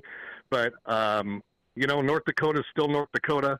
And Omaha, I don't believe, has ever won a playoff series to get up to St. Paul. So Correct. this would be a first, and it's also a first. I don't think they've ever played a playoff series at Baxter. So it's a big weekend That for is the Mavs. true, too. Yeah, huge week for the Mavs, no So- doubt. Thanks for the call, and good luck to your Thanks, Eric. boys, Talk too. to you.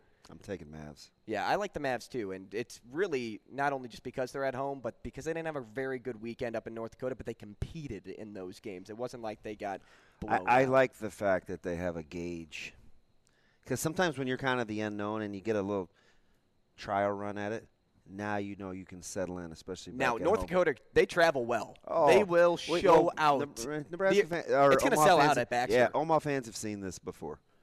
They know that they will come in droves to support. And that's why we need the Omaha community there. If you aren't at Boys State basketball this weekend, support the Mavs. Let's go to line 3. Michigan Lance here to talk basketball. This may be the heaviest caller segment we've had since we started the show. Lance, what's up, man?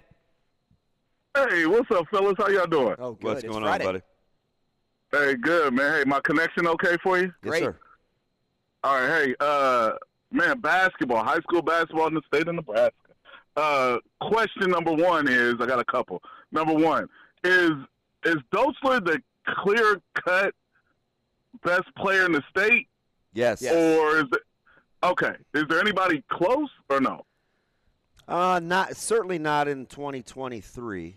Maybe not before it's all. Maybe not before it's all said and done with some of the younger guys. But I got you. But in I actually 2023, asked that okay. same question halfway through the season to DB and Sauter, and the response was yes immediately too. And ever since watching him the back half of this season, no question. I mean, there's nobody else that can handle the ball like he can. He's way good with his IQ and just what he's been able to do, facilitating and scoring. It's incredible to watch. He's bigger and stronger too. Like I think you'll be you see him up close. He's bigger than you think.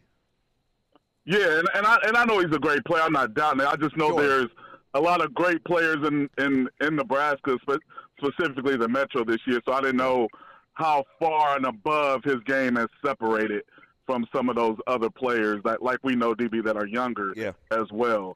So that's my question. It wasn't like he wasn't good or anything. Yeah. And then the kid from Crete, is he a football guy too? You know, I don't know if he plays football or not. I was just watching the tail end of that game and all the interviews. Actually, I think maybe Avery and Sauter interviewed him. You looked at his frame, didn't you? Man, yeah, I'm looking like, well, where did this kid come from? And I'm like, man, he looks good. Like, does he play football? Or is he just a basketball guy? He's got a fantastic frame. He's a good interview too, because I think Avery got him. Maybe in the tunnel, like right after. Yeah. Like right. Yeah, I watched the highlights and I watched the interview. I'm like, hey man, so for you, he kind of came out of nowhere for you guys too. Then you kind of didn't hear about him early on, or so we knew about him as a player and like as a team. I think people there. We were talking about this 2 segments ago, or maybe the one with Sauter. Crete was one of those teams. Yeah, I heard you.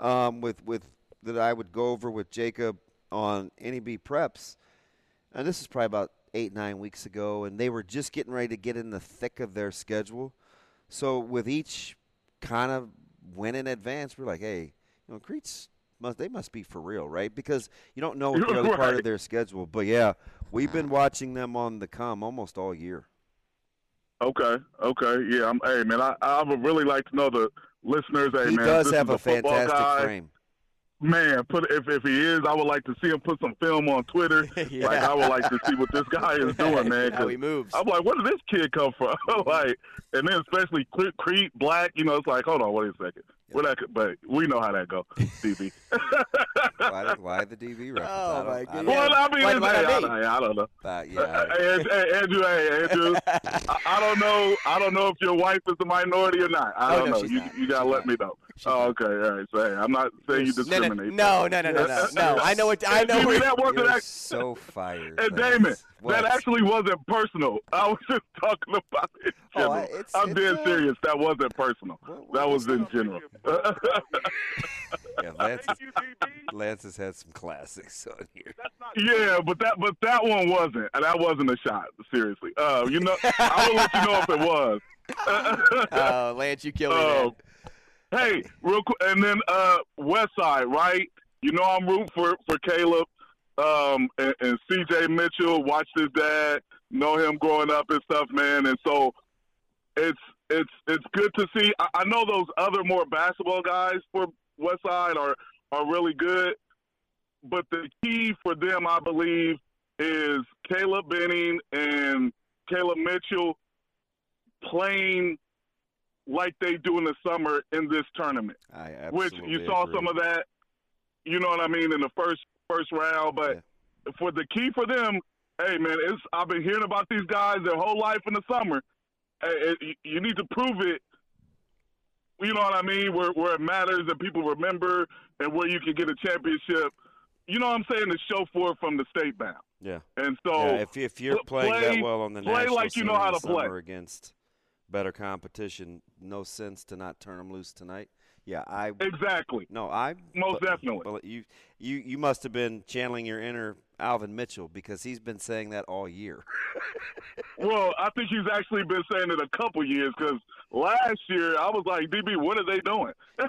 I was like, man, Mitchell's on that too. It's just hard when you'd won 20 some odd games. I mean, I don't think anybody saw the prep game coming when they laid the egg at State, so they'll have a chance. Yeah, and I mean, because like you said, they've seen a lot better talent competition. I mean, they've beaten 4 and 5 stars. Yeah. So, hey, man, come out and do it and show that you can. And again, we talk about being aggressive. Being aggressive doesn't mean they got to come out and score 20 apiece or 30 or anything like that, but it's being active and aggressive in the game. Well, and, they both played well against Bellevue West the second time. They were did. both Yep. atrocious the first time. So we'll see. Right. We'll see which one we get. Law of averages right there. Lance, we appreciate Hey, the call, fellas, man. have Thanks a so good much. weekend. Call again soon. Yep. How weird would it Talk be? to you later. How weird would it be if it somehow was a West Side Gretna final? Hey, Could you imagine? I've said it. I've alluded to it. I shouldn't say I've said it officially. But look, if after 6 o'clock West Side's in the final, don't be surprised because they're playing their best basketball I don't right know, now. man. You're more optimistic than me. I'm Yep. just a dad. I'm just optimistic. Adam McClintock next.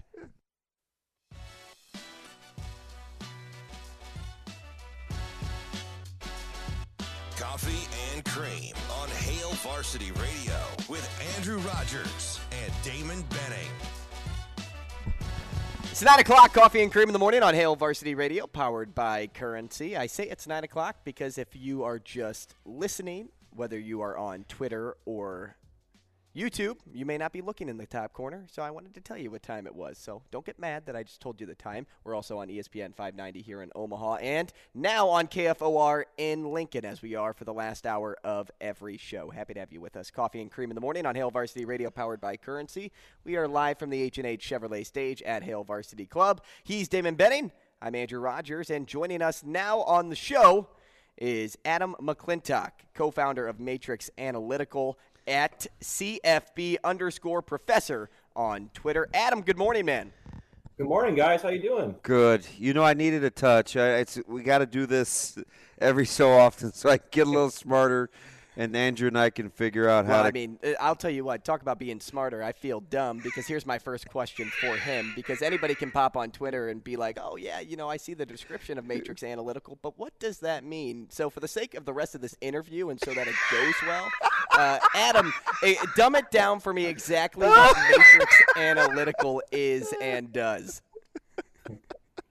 Well, basically what we do is we help coaches and coaching staffs kind of use numbers to fill their needs. So say an athletic director has a need for a new head coach. His coach left for whatever reason. He can come to us and say, hey, I don't really want to use the buddy system. My network isn't that deep. My black book doesn't have that many names in it. Please help us. Please help us use numbers.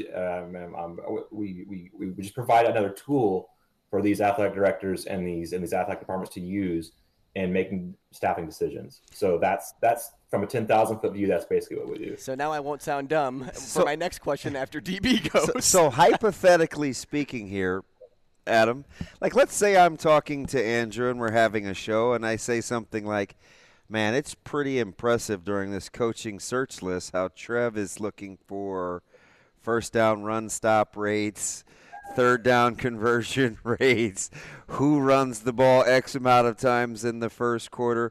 Hypothetically speaking, if somebody was looking for that and had that data accessible to them, you could kind of consult and kind of be that guy to help plug and play what people are actually looking for, right? Yeah, theoretically. Yeah, that's right. Exactly. I'm just kind of giving it because I think when I was talking about those things, and it was in passing and things that he was looking for, by he I mean Trev Alberts, he was very, very specific about what he wanted this team to have and embody for the next coaching regime. I thought it was pretty impressive. Yeah, I mean, and every athletic director does things differently. Trev had, a certain way of going about it that was unique to how he was unique to his process, which we really appreciated. So yeah, there were certain things certain criteria that he wanted to see in coming into the program, and we just we're 3 pieces of a 1,000-piece puzzle. Okay, that's what we are.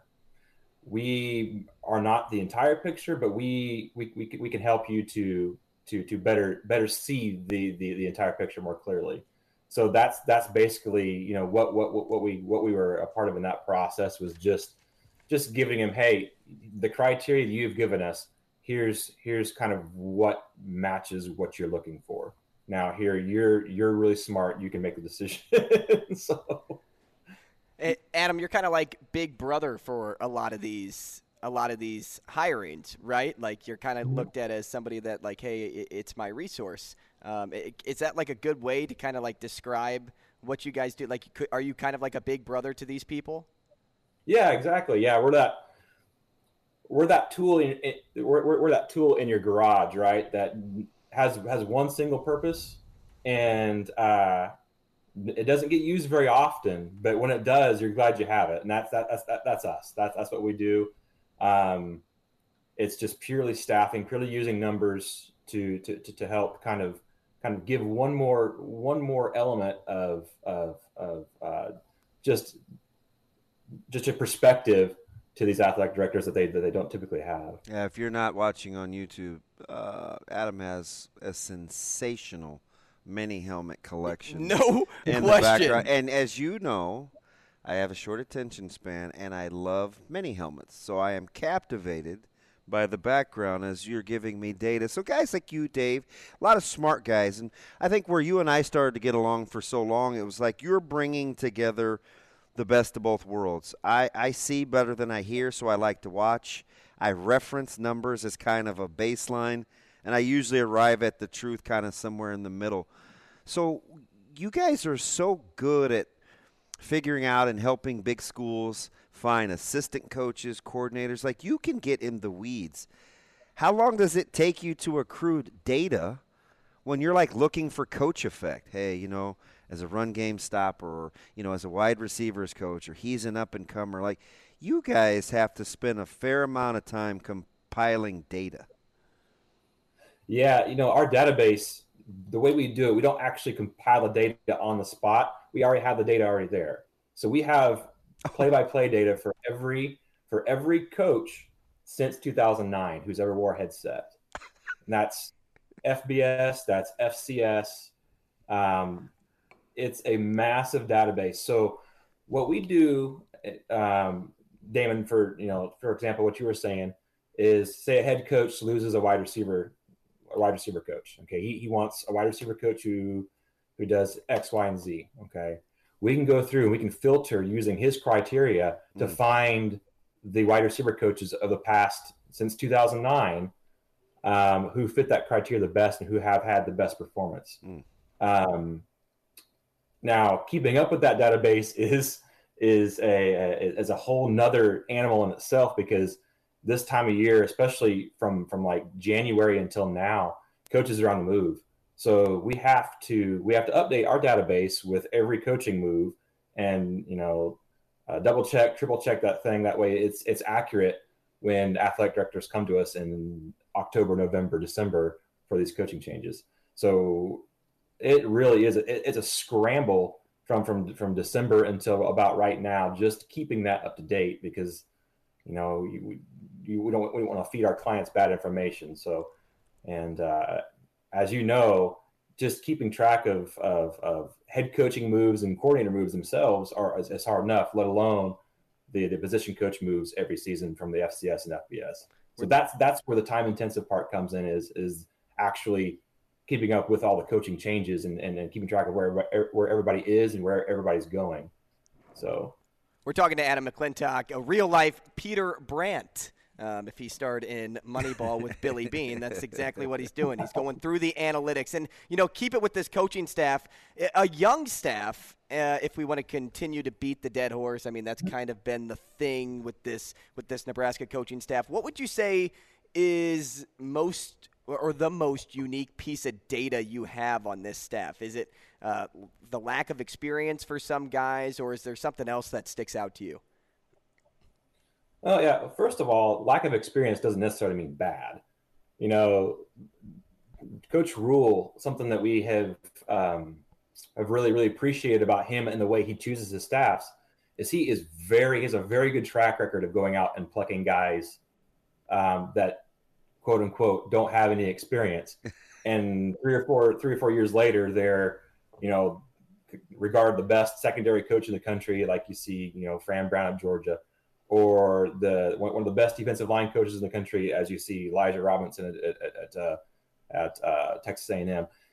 These guys weren't known quantities when he went and hired them at Temple. They weren't. They were guys that he was able to go out, evaluate himself, and pluck.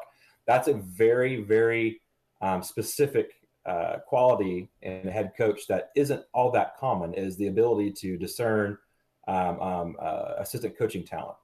That's very tough to do.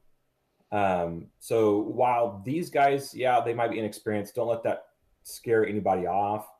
Coach Rule has a very good track record of doing this in the past. This is something he's done in the past. He's very good at. Now, the guys on staff that we have information on, we usually like to have at least 3 years of data on these coaches in order for us to have a solid rating or a solid grade. Start with my favorite, EJ, Coach Barthel. Oh yeah, EJ Barthel. Okay. So I don't even think I've ever talked to you about him, but I have this weird affinity, right? As the minute he was hired, I was kind of gushing. I was just looking at his resume. I looked at the room that he was inheriting. I looked at where he'd been and kind of what his track record was, and I was like, man, he kind of fits my personality. I like Coach Barthel. So if you can only finish this interview if you're going to say good things. Am I on to something or am I not? Excuse me. Guys with under 3 years of experience, we are able to track their arc, and we determine whether they are they have the profile in the first 3 years of their coaching to be superstar head coaches or not. 2 of them on Nebraska do. Barthel is one of them. Let's go. And Cooper's the other one. Hey, that's mine. Yeah. So the guys with under 3 years. Hey, that's scary, but good. I got a DB in my house. Yeah. So that's not saying that the guys who aren't on that track aren't good coaches, but those guys have the potential to be phenomenal coaches, like top 10 at their position coach in the country. Very, very, very promising young coaches, those 2 are, especially. So what is before I move on to another staff I'm curious about, because I think they're getting national praise, and I want to ask you about them too. But what is it in particular about those guys that gives them such a positive arc? It's the results that they have been able to get with the talent that they've had in their rooms compared to the talent that they're playing is that proportion there is phenomenal. I mean, he went to a UConn running backs room where UConn had not had a lot of success before. He and I'm drawing a blank at who the head coach is there now. Jim Mora, yeah. Before Jim Mora got there, UConn had kind of had very limited success and quite frankly struggled very mightily. He got there and look at the running game at UConn almost immediately. We like to see immediate flips. We like to see immediate results. We like to see progression. Okay, year-to-year progression, and his year-to-year progression at UConn was phenomenal. So that's one of the things we look for. I would expect that to happen as well at Nebraska. Hey, what's the best, because you've worked with other teams and not just throughout this process. Like most recently it was, hey, you guys were a big piece of the process and compiling data for the next Nebraska coaching staff. But what's the best story that you have or that you've come across along the way in everything that you do? Like working with the team, what I mean by that. Like what's the best story that you can share? Well, okay, yeah, I have a couple. This past coaching season or silly season, I guess you would call it. We got a call from a Power 5 school. I can't name names because they get touchy with contract. But we got a call from a Power 5 school that we had not worked for before, but they had gotten our name through the grapevine through a couple other Power 5 schools that we had worked for before. And they were going through a coaching change. They needed to get it right. Their fan base was really antsy, and they wanted to fly us into an airport in Atlanta, Georgia, okay, to meet there for 24 hours to go through this data and then fly us back. And it was that quick. It was that quick. We gave them our point of view on what they were looking for, and they said thank you, bye. And 2 weeks later, they hired the guy that we'd recommended. So it was like literally that's how I came up with the whole we're the tool in the back of the garage that nobody really knows what it's for until you need it, and then it's like, okay, that's what that's for, and then we get forgotten about again. Let me ask you until they find you. Let me ask you about a staff that's definitely piqued my interest, and some good, some bad. Like if a selfish DB, like former player DB, is like, I want it to be bad, bad, bad. Objective DB that's an adult is like, wow, it's kind of impressive on the surface. What do you think they're establishing or doing at Wisconsin with kind of this cultural flip they had? Because the staff on paper looks pretty good. You are not wrong. That on staff. I am trending. Let's go. This episode is supported by FX's Clipped, the scandalous story of the 2014 Clippers owner's racist remarks captured on tape and heard around the world. The series charts the tape's impact on a dysfunctional basketball organization striving to win against their reputation as the most cursed team in the league. Starring Lawrence Fishburne, Jackie Weaver, Cleopatra Coleman, and Ed O'Neill. FX's Clipped, streaming June 4th, only on Hulu. Jewelry isn't a gift you give just once. It's a way to remind your loved one of a beautiful moment every time they see it. Blue Nile can help you find the gift that says how you feel and says it beautifully, with expert guidance and a wide assortment of jewelry of the highest quality at the best price. Go to BlueNile.com and experience the convenience of shopping Blue Nile, the original online jeweler since 1999. That's BlueNile.com to find the perfect jewelry gift for any occasion. BlueNile.com. On paper, that staff, that was now on paper because, I also have a story of a Power 5 team we helped 2 years ago who hired a bunch of superstar coaches that too many of them wanted to be head coaches. And they were all doing their own thing. Mm-hmm. There was a lot of infighting on that coaching staff, and that whole staff has almost turned over now. So just because it looks great on paper doesn't necessarily mean it's going to be great on the field. But on paper, that Wisconsin coaching staff is probably one of the top 2 or 3 best in the offseason hired. I don't know. It's going to be a problem. If the philosophy of Phil Longo is going to work in the Big Ten. There's a certain threshold of running play percentage that has proven to be successful or needed to be successful for teams in the Big Ten to win. Phil Longo does not meet that. I mean, we'll see if that bucks if he can buck the trend. He's really good. Phil Longo is a very good offensive coordinator. We'll see if he's able to make that offensive system work up north in Madison. You do a good job of coming up with, and I know sometimes people think because, originally you've been a Nebraska fan, your data is very objective, right? So you'll have your rankings. You guys are really good with win totals. You've been scaringly accurate in terms of models.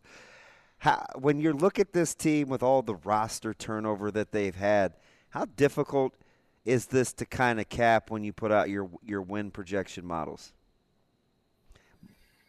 Well, it's gotten more and more difficult the past 2 or 3 years, just with the transfer portal and how to navigate, a player's production from one school coming to another.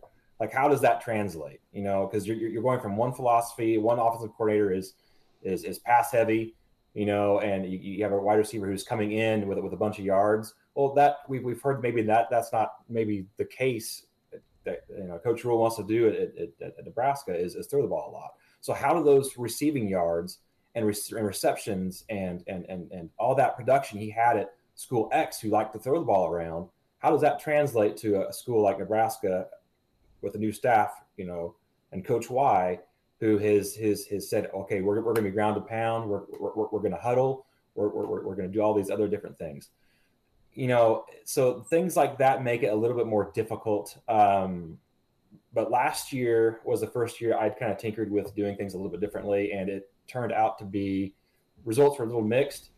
But it's definitely more difficult than it was 5 years ago. Let's just leave it at that. Hey, keep it with that recruiting point. With all the new faces, what have you kind of seen or followed along with when it comes to translating that production from a previous school to Nebraska with like certain players in particular? Like, do you have that data to back up some of those things? Are you speaking transfers through the portal? Yeah, transfers through the portal. What we've seen and what we've kind of noticed is you always look for players to what we say follow up. Okay, so you want, for example, you want guys from North Dakota State, you want guys from Montana, you want guys from these big FCS programs to come into your program because they're hungry. They've never been in a big Power 5 school before. They seem, and there are exceptions to the rule, but they seem like they hit more often than they don't. Rather than getting somebody, say, from Georgia to Nebraska. Exactly. Yeah. Somebody who maybe was third or fourth on the depth chart is coming from a program that is used to winning, used to all the creature comforts that come along with that. They come to Nebraska. Maybe they're not quite as hungry. Now, Trey Palmer last year, I think he kind of proved that wrong. But more often than not, across the country on a wide scale, what we're seeing is you want to see guys who are following up, guys who are coming from the G5 programs who succeeded there and are hungry to prove themselves at the Power 5 level. That seems to be more transferable than somebody coming from a power school to dropping down to somewhere who just to get more playing time. Let me ask you one more quick question. How's it looking for schools locally in the area like Kansas State and the staff that they put together to be a thorn in the side of maybe what Nebraska wants to do? They're definitely going to be recruiting the same guys. I mean, it's the same philosophy. You've seen Chris Kleiman's teams, North Dakota State, and the ones he's had at Kansas State. That is a very good coaching staff at Kansas State. It's the best. I think we have it rated as the best in the Big 12 right now as a coaching staff collectively. So they know what they're doing. They have a blueprint. They're executing it. There's going to be some recruiting battles now. I think if Coach Rule can get this turned around and get going in the right direction, I think the cachet that Nebraska has will still trump that of what Kansas State has, especially being in the Big 10 versus being in the Big 12. But they're definitely are going to be recruiting the same pools. No doubt. Does K-State have a blueprint? So good. No doubt. Adam McClintock, thanks so much for your time this morning. We appreciate it. And, I feel like I've learned something today. I'm telling you. So that's all that matters, right? Appreciate it, Adam. You're always good. You guys appreciate it. Adam McClintock, co-founder of Matrix Analytical at CFB_professor on Twitter if you want to toss him a follow. There's a lot going on in there. So we talk a lot. Usually it's over Twitter. And he works with a guy, Dave Bartu, who is another really, really smart guy. And they've tweaked all these methodologies like, coach effect and positive coach effect. And they've been doing this for 9 years? So 10 years? This is kind of a new thing together, but yes, Okay. each of them independently have been accruing a ton of data, and they kind of come together for this deal. But there are several schools around the country that seek their input. And if you're following either Dave Bartu at Matrix Analytical or Adam at CFB Professor, they'll sometimes comment on other coaching hires to give opinions because they know. It was just the other day, Power 5 school had hired a guy. They were super pumped, right, the fan base. And one of the guys, I think it was Dave, he goes, yeah, I don't know if, being ranked 101st and such and such and such and such was something to really be excited about, but hey, You know, it's just they have the information. They typically are very good, and I ask about those two staffs in particular because they seem to be very efficient at what they do, and they're very, very particular in their recruiting methodology. So, of course, they stick out to me in terms of, okay, who can potentially be, I call it an issue. That's not the right word. It's not an issue for some. It may be an issue for me. But, is that why you brought up 2 schools in question? Yeah. Well, they just have some similarities. Right. You know, before you brought up Wisconsin, when you were talking about like a coaching staff, a new staff that interested you, that in my head I was going to butt in and say Wisconsin, but I didn't. I'm paying close attention to the Big Ten West, right? Iowa, Wisconsin, Minnesota, and I try to pit it against what's happening. But 2 good things. A guy called Super Coop could, in fact, be Super. Evan Cooper. Come on, baby. And he likes my man, E.J. Barthel, so I'm feeling good. Hey, every year, Stuart Mandel and Bruce Feldman compile a list of the top 25 college football coaches. We'll continue this conversation next.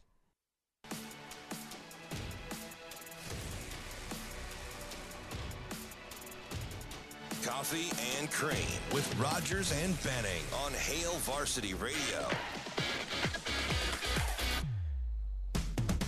Last segment, we just got done talking about how, you know, Matrix Analytical may be a big brother to a lot of college football teams.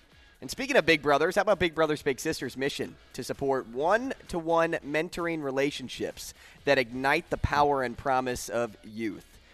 Big Brothers Big Sisters of the Midlands targets the children who need us most, including those living in single-parent homes, children in foster care, growing up in poverty, or coping with parental incarceration. I know I wanted to reach out to Big Brothers Big Sisters. I was telling that to DB yesterday because it was always an organization I was interested in being a part of. I went to a gala one time back in college, and it was very moving, and the effort that they do and the impact that you can have on a child's life, I think, is so great, so important. And research has shown that positive relationships between littles and their bigs have a direct and measurable impact on that child's life. Go to mentoromaha.org to sign up and become a big today.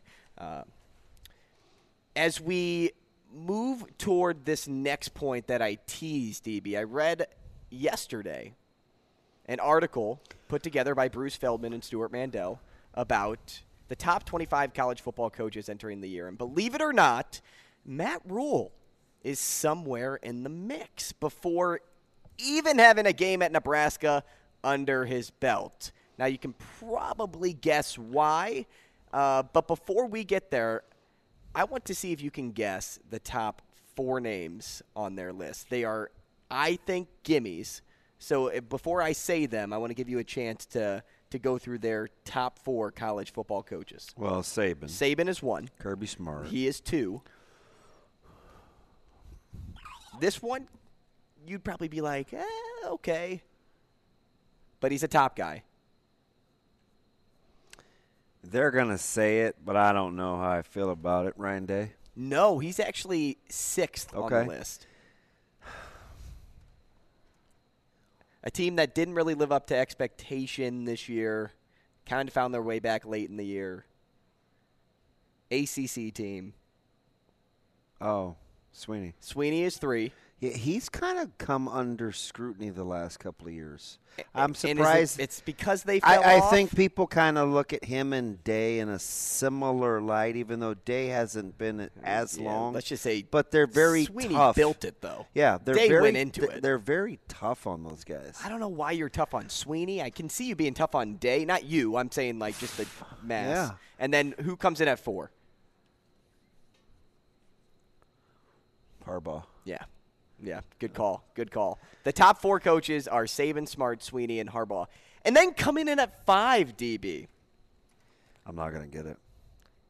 James Franklin. I'm not the only one who thinks he's a really good coach. Hey, how long was that back and forth? Man, that was – it was a good 5-6 minutes, but it was about, what, 2-3 weeks ago He's we just, talked about that. I don't even know if his own fan base thinks that, which isn't necessarily the barometer because fans can be a little out there, but that is extremely He's high. had 4 top 10 finishes in the past 7 seasons, and I talked about that 11-game win total 4 times for the guy. Listen, Drew Down.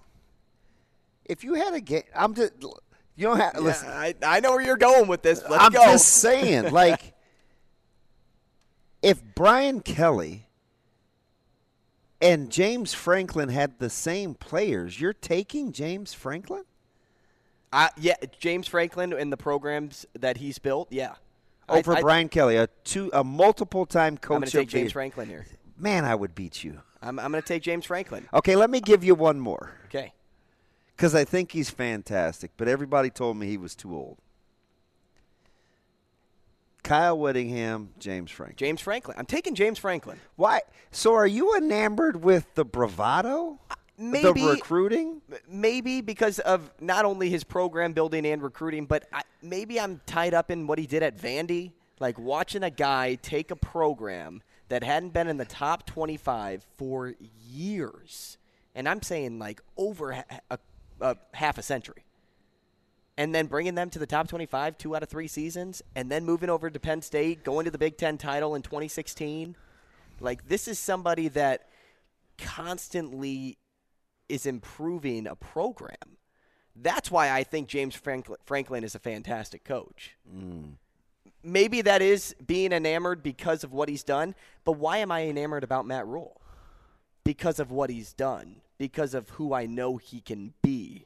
It's that program building, that recruiting that goes so far. Man, I think you're grossly underselling Brian Kelly. And I'm not trying to. Brian Kelly's a fantastic coach. Fantastic. Top 10 coach, too. My man T-Mac said, I'm done with Pastor Sweeney. See, and I hope T-Mac is wild. Pastor Sweeney. But, you know, I think when people think he comes across as disingenuous or a little preachy, it's turned people off. And do you think that'll turn people off about Matt Rule?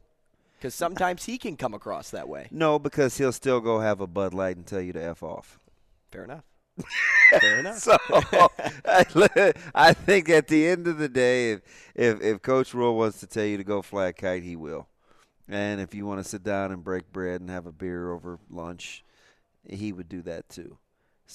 I don't see Sweeney ever saying that? And I don't think people think there's any duality or hypocrisy in the two.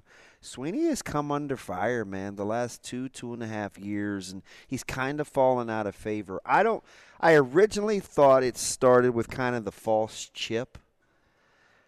Then he had the comments about NIL, and that wasn't received well. And then, you know, it's just weird. I just think he's been – for as good as he's been, I'm surprised, and I shouldn't be, at how quickly the proverbial tide is turned on him. Yeah. Well, I'll tell you what.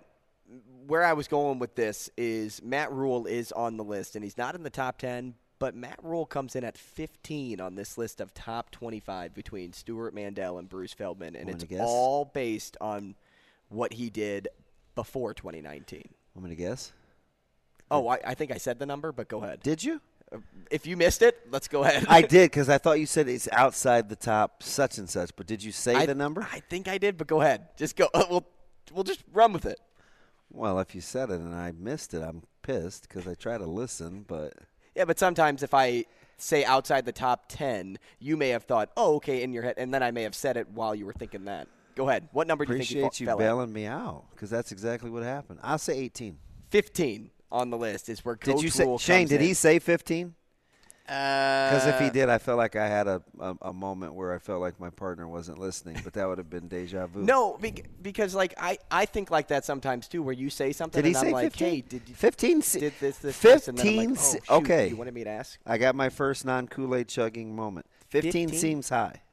I thought so too. For a guy that came over from the NFL and you're basing everything – when you miss 3 years of college football, you're basing everything off of what happened before 2019. That is respect. That's before – 16 was DeBoer. Oh, that is Aretha Franklin. And this is what I'm getting at now. That locally, seems high. we've been saying it since the moment he was hired that this guy has a gene that can find and develop talent. But it being recognized at the national level like this, that's where I think maybe we're not drinking the Kool-Aid as much. How about, so we were talking to Adam McClintock. He mentioned, which is, I think people are now figuring out the connection with Georgia and Nebraska and why that pipeline works, because if they couldn't do it, then the next guy that they trust, we're going to send them to. That happens to me a couple of times a year in school. Hey, this and this has happened with this particular student. He wants to leave. Can we send him to you? I know you'll look out, right? So I can respect that. But do you know the big one that he missed that just got paid? Just got paid. Just got the new deal this offseason. And he was a lowly little high school coach that no one knew about. Sure. And Coach Rule hired him, and that was McGuire. He just got paid at Texas Tech. What about Wager? Well, unproven. Okay. But McGuire got paid. Yeah, he did. So got a lot we of know money. about DB coaches and we know about D-line coaches at A&M that were off the grid. We know about DB coaches that just got paid at Georgia. How about the head boss in Lubbock? Was anybody banging down McGuire's door before Coach Rule got him? No, he just got paid. Yeah. Like, pretty sure they just finished his deal. And listen, Hockey Dad, you knew he was going to get me. He said, wait a listen, 15. Yeah, so I did say 15 then. And leave it to Jay Rich to call me on it. By the way, I would have switched 3 and 4. That's why I hope your throat bloats over hollandaise sauce, buddy. Okay? I really don't. Hey, speaking of sauces, how about we talk about the guy that puts pizza sauce on bread? Who did not just bread. Who's some nice tasting crust. Extremely combative. Probably yesterday. has a security video of DB falling down. We don't even have to talk about that. I'll ask if he does. Next, it's Matt Verzal.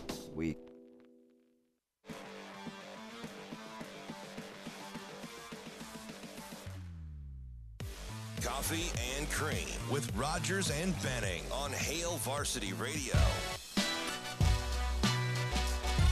Hey, welcome back as we wind this thing down on a Friday. It's Coffee and Cream in the morning on Hail Varsity Radio, powered by Currency. Damon Benning, Andrew Rogers. Happy to have you with us and happy to be joined now by Matt Verzal, former Husker and Pison's Pizzeria owner. Matt, good morning, and I beg that you have security footage of DB falling down yesterday. Stop. I pray. Do you have it? What do you?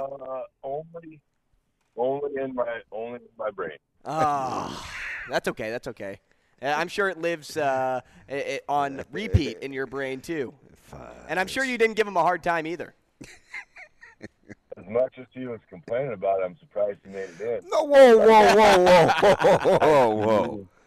What was I complaining about? Whoa. Damon. Matt! You dusted your shirt off repeatedly for hours. I probably got a cut and scrapes underneath there. And it hurt. That's not even my voice. That was how you were acting. Really? I feel like I'm seeing it now. When you lifted your sleeve up, I expected a bone to be sticking out. As far as you were reacting. I thought I tore the shirt material. That's all. So what happened is you probably got hurt because you're the 96 Orange Bowl MVP and you bit it on a parking stump. Yes, get him, Matt. I was an offensive guy, man. I was backpedaling. Hold on just a second. Yeah, I'm on a phone call, but okay. Next man. You don't mess He's around. just doing his day job. He hung up on me yesterday. Hey, got to go to work. Bye. He's a busy guy. What do you think I got going on? Hey, Matty, could you believe Mosman didn't even help me with the bags? Hey, man, I had to go buy some trash bags. I used 2 trash bags. Would you stop? Oh, did you put the meat in a new bag because of the holes? Yes. Yeah, that's what I would have done too. Well, would Matt, you have called somebody that owned a business and said, "Hey, do you have trash bags?" That's when he hung up on me. No, I probably would have gotten trash bags because you allowed DB to bring his meat to you. He was mad at me that I asked him if he had trash bags. Like I should have known better. So he hung up on me. No, that's not true. We were talking, and someone was coming in to pay money to eat food, so I had to then serve them. Stop lying. Matt, were you mad that I asked out of respect? Were you mad that I asked out of respect for trash bags?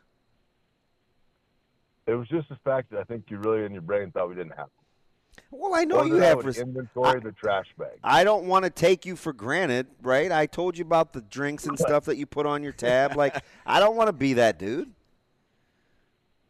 But it was when I buy a drink, you put it on your tab and then you inventory it. I was like, you think I'm inventorying trash bags? It wasn't going to go good either way because you either think I'm inventorying trash bags or after every meal, we walk out to the dumpster outside and dump the waste into the dumpster. You're an idiot. Whatever. Were you mad at me about how I returned your whatever you call those health powders that I was taking? Did I put those in the right order? You did not put them back in the right spot. Matt, I'm not going to spend this whole segment arguing with you. I did exactly what you told me to when I was done with the – the day before when you were in, they were all out of whack. But I did it right yesterday, right? You did. You're 1 for 2. You're batting 500. Man, you're like a married couple, like arguing about like who gets custody of this, that. I don't even understand. Oh, there's no custody. Burgess owns all. Hey, possession. Possession is 9/10 of the law. Yeah, see, here he goes. There he goes. Hey, Matt, I was asking DB about this during the break because I said, Westside only having one football player down at State, and I was thinking, with you coaching at Scott, is there any crossover represented at State from Scott? Yeah, we got a little bit, not a whole bunch. Wyatt Archer, of course, played safety for us, and then Stretch. And I'm sure I might be missing somebody, but those are the two seniors. So those are the Stretch. Stretch is one of the six. I think Stretch is 6'9" or 6. Yeah, we'll call him 6'9". He ain't 6'10". But yeah, good kids. I mean, they're ready. George was in last night after the game, and I was like, "Hey, good job," and just the permanent scowl. I was like, "Okay, good luck, buddy." Hey, he's awesome though. We talked to him yesterday, and I don't know. You know him a little better. I don't know if it's a manufactured chip. He's either uber competitive or you guys are like brothers from another mother because that dude stays on the gas. Yep. No, his is probably because he's short. He's not very tall. And he's from North Platte, which North Platte people are always us against. You think I'm us against the world? George is like us against the universe. But does a great job, and he and I have a good time together. Like we'll super intense dude, and he, the devil to him is always in the details, as you say, Damon. So he loves the work, like he loves the practice, and he loves to make them better, not scoring.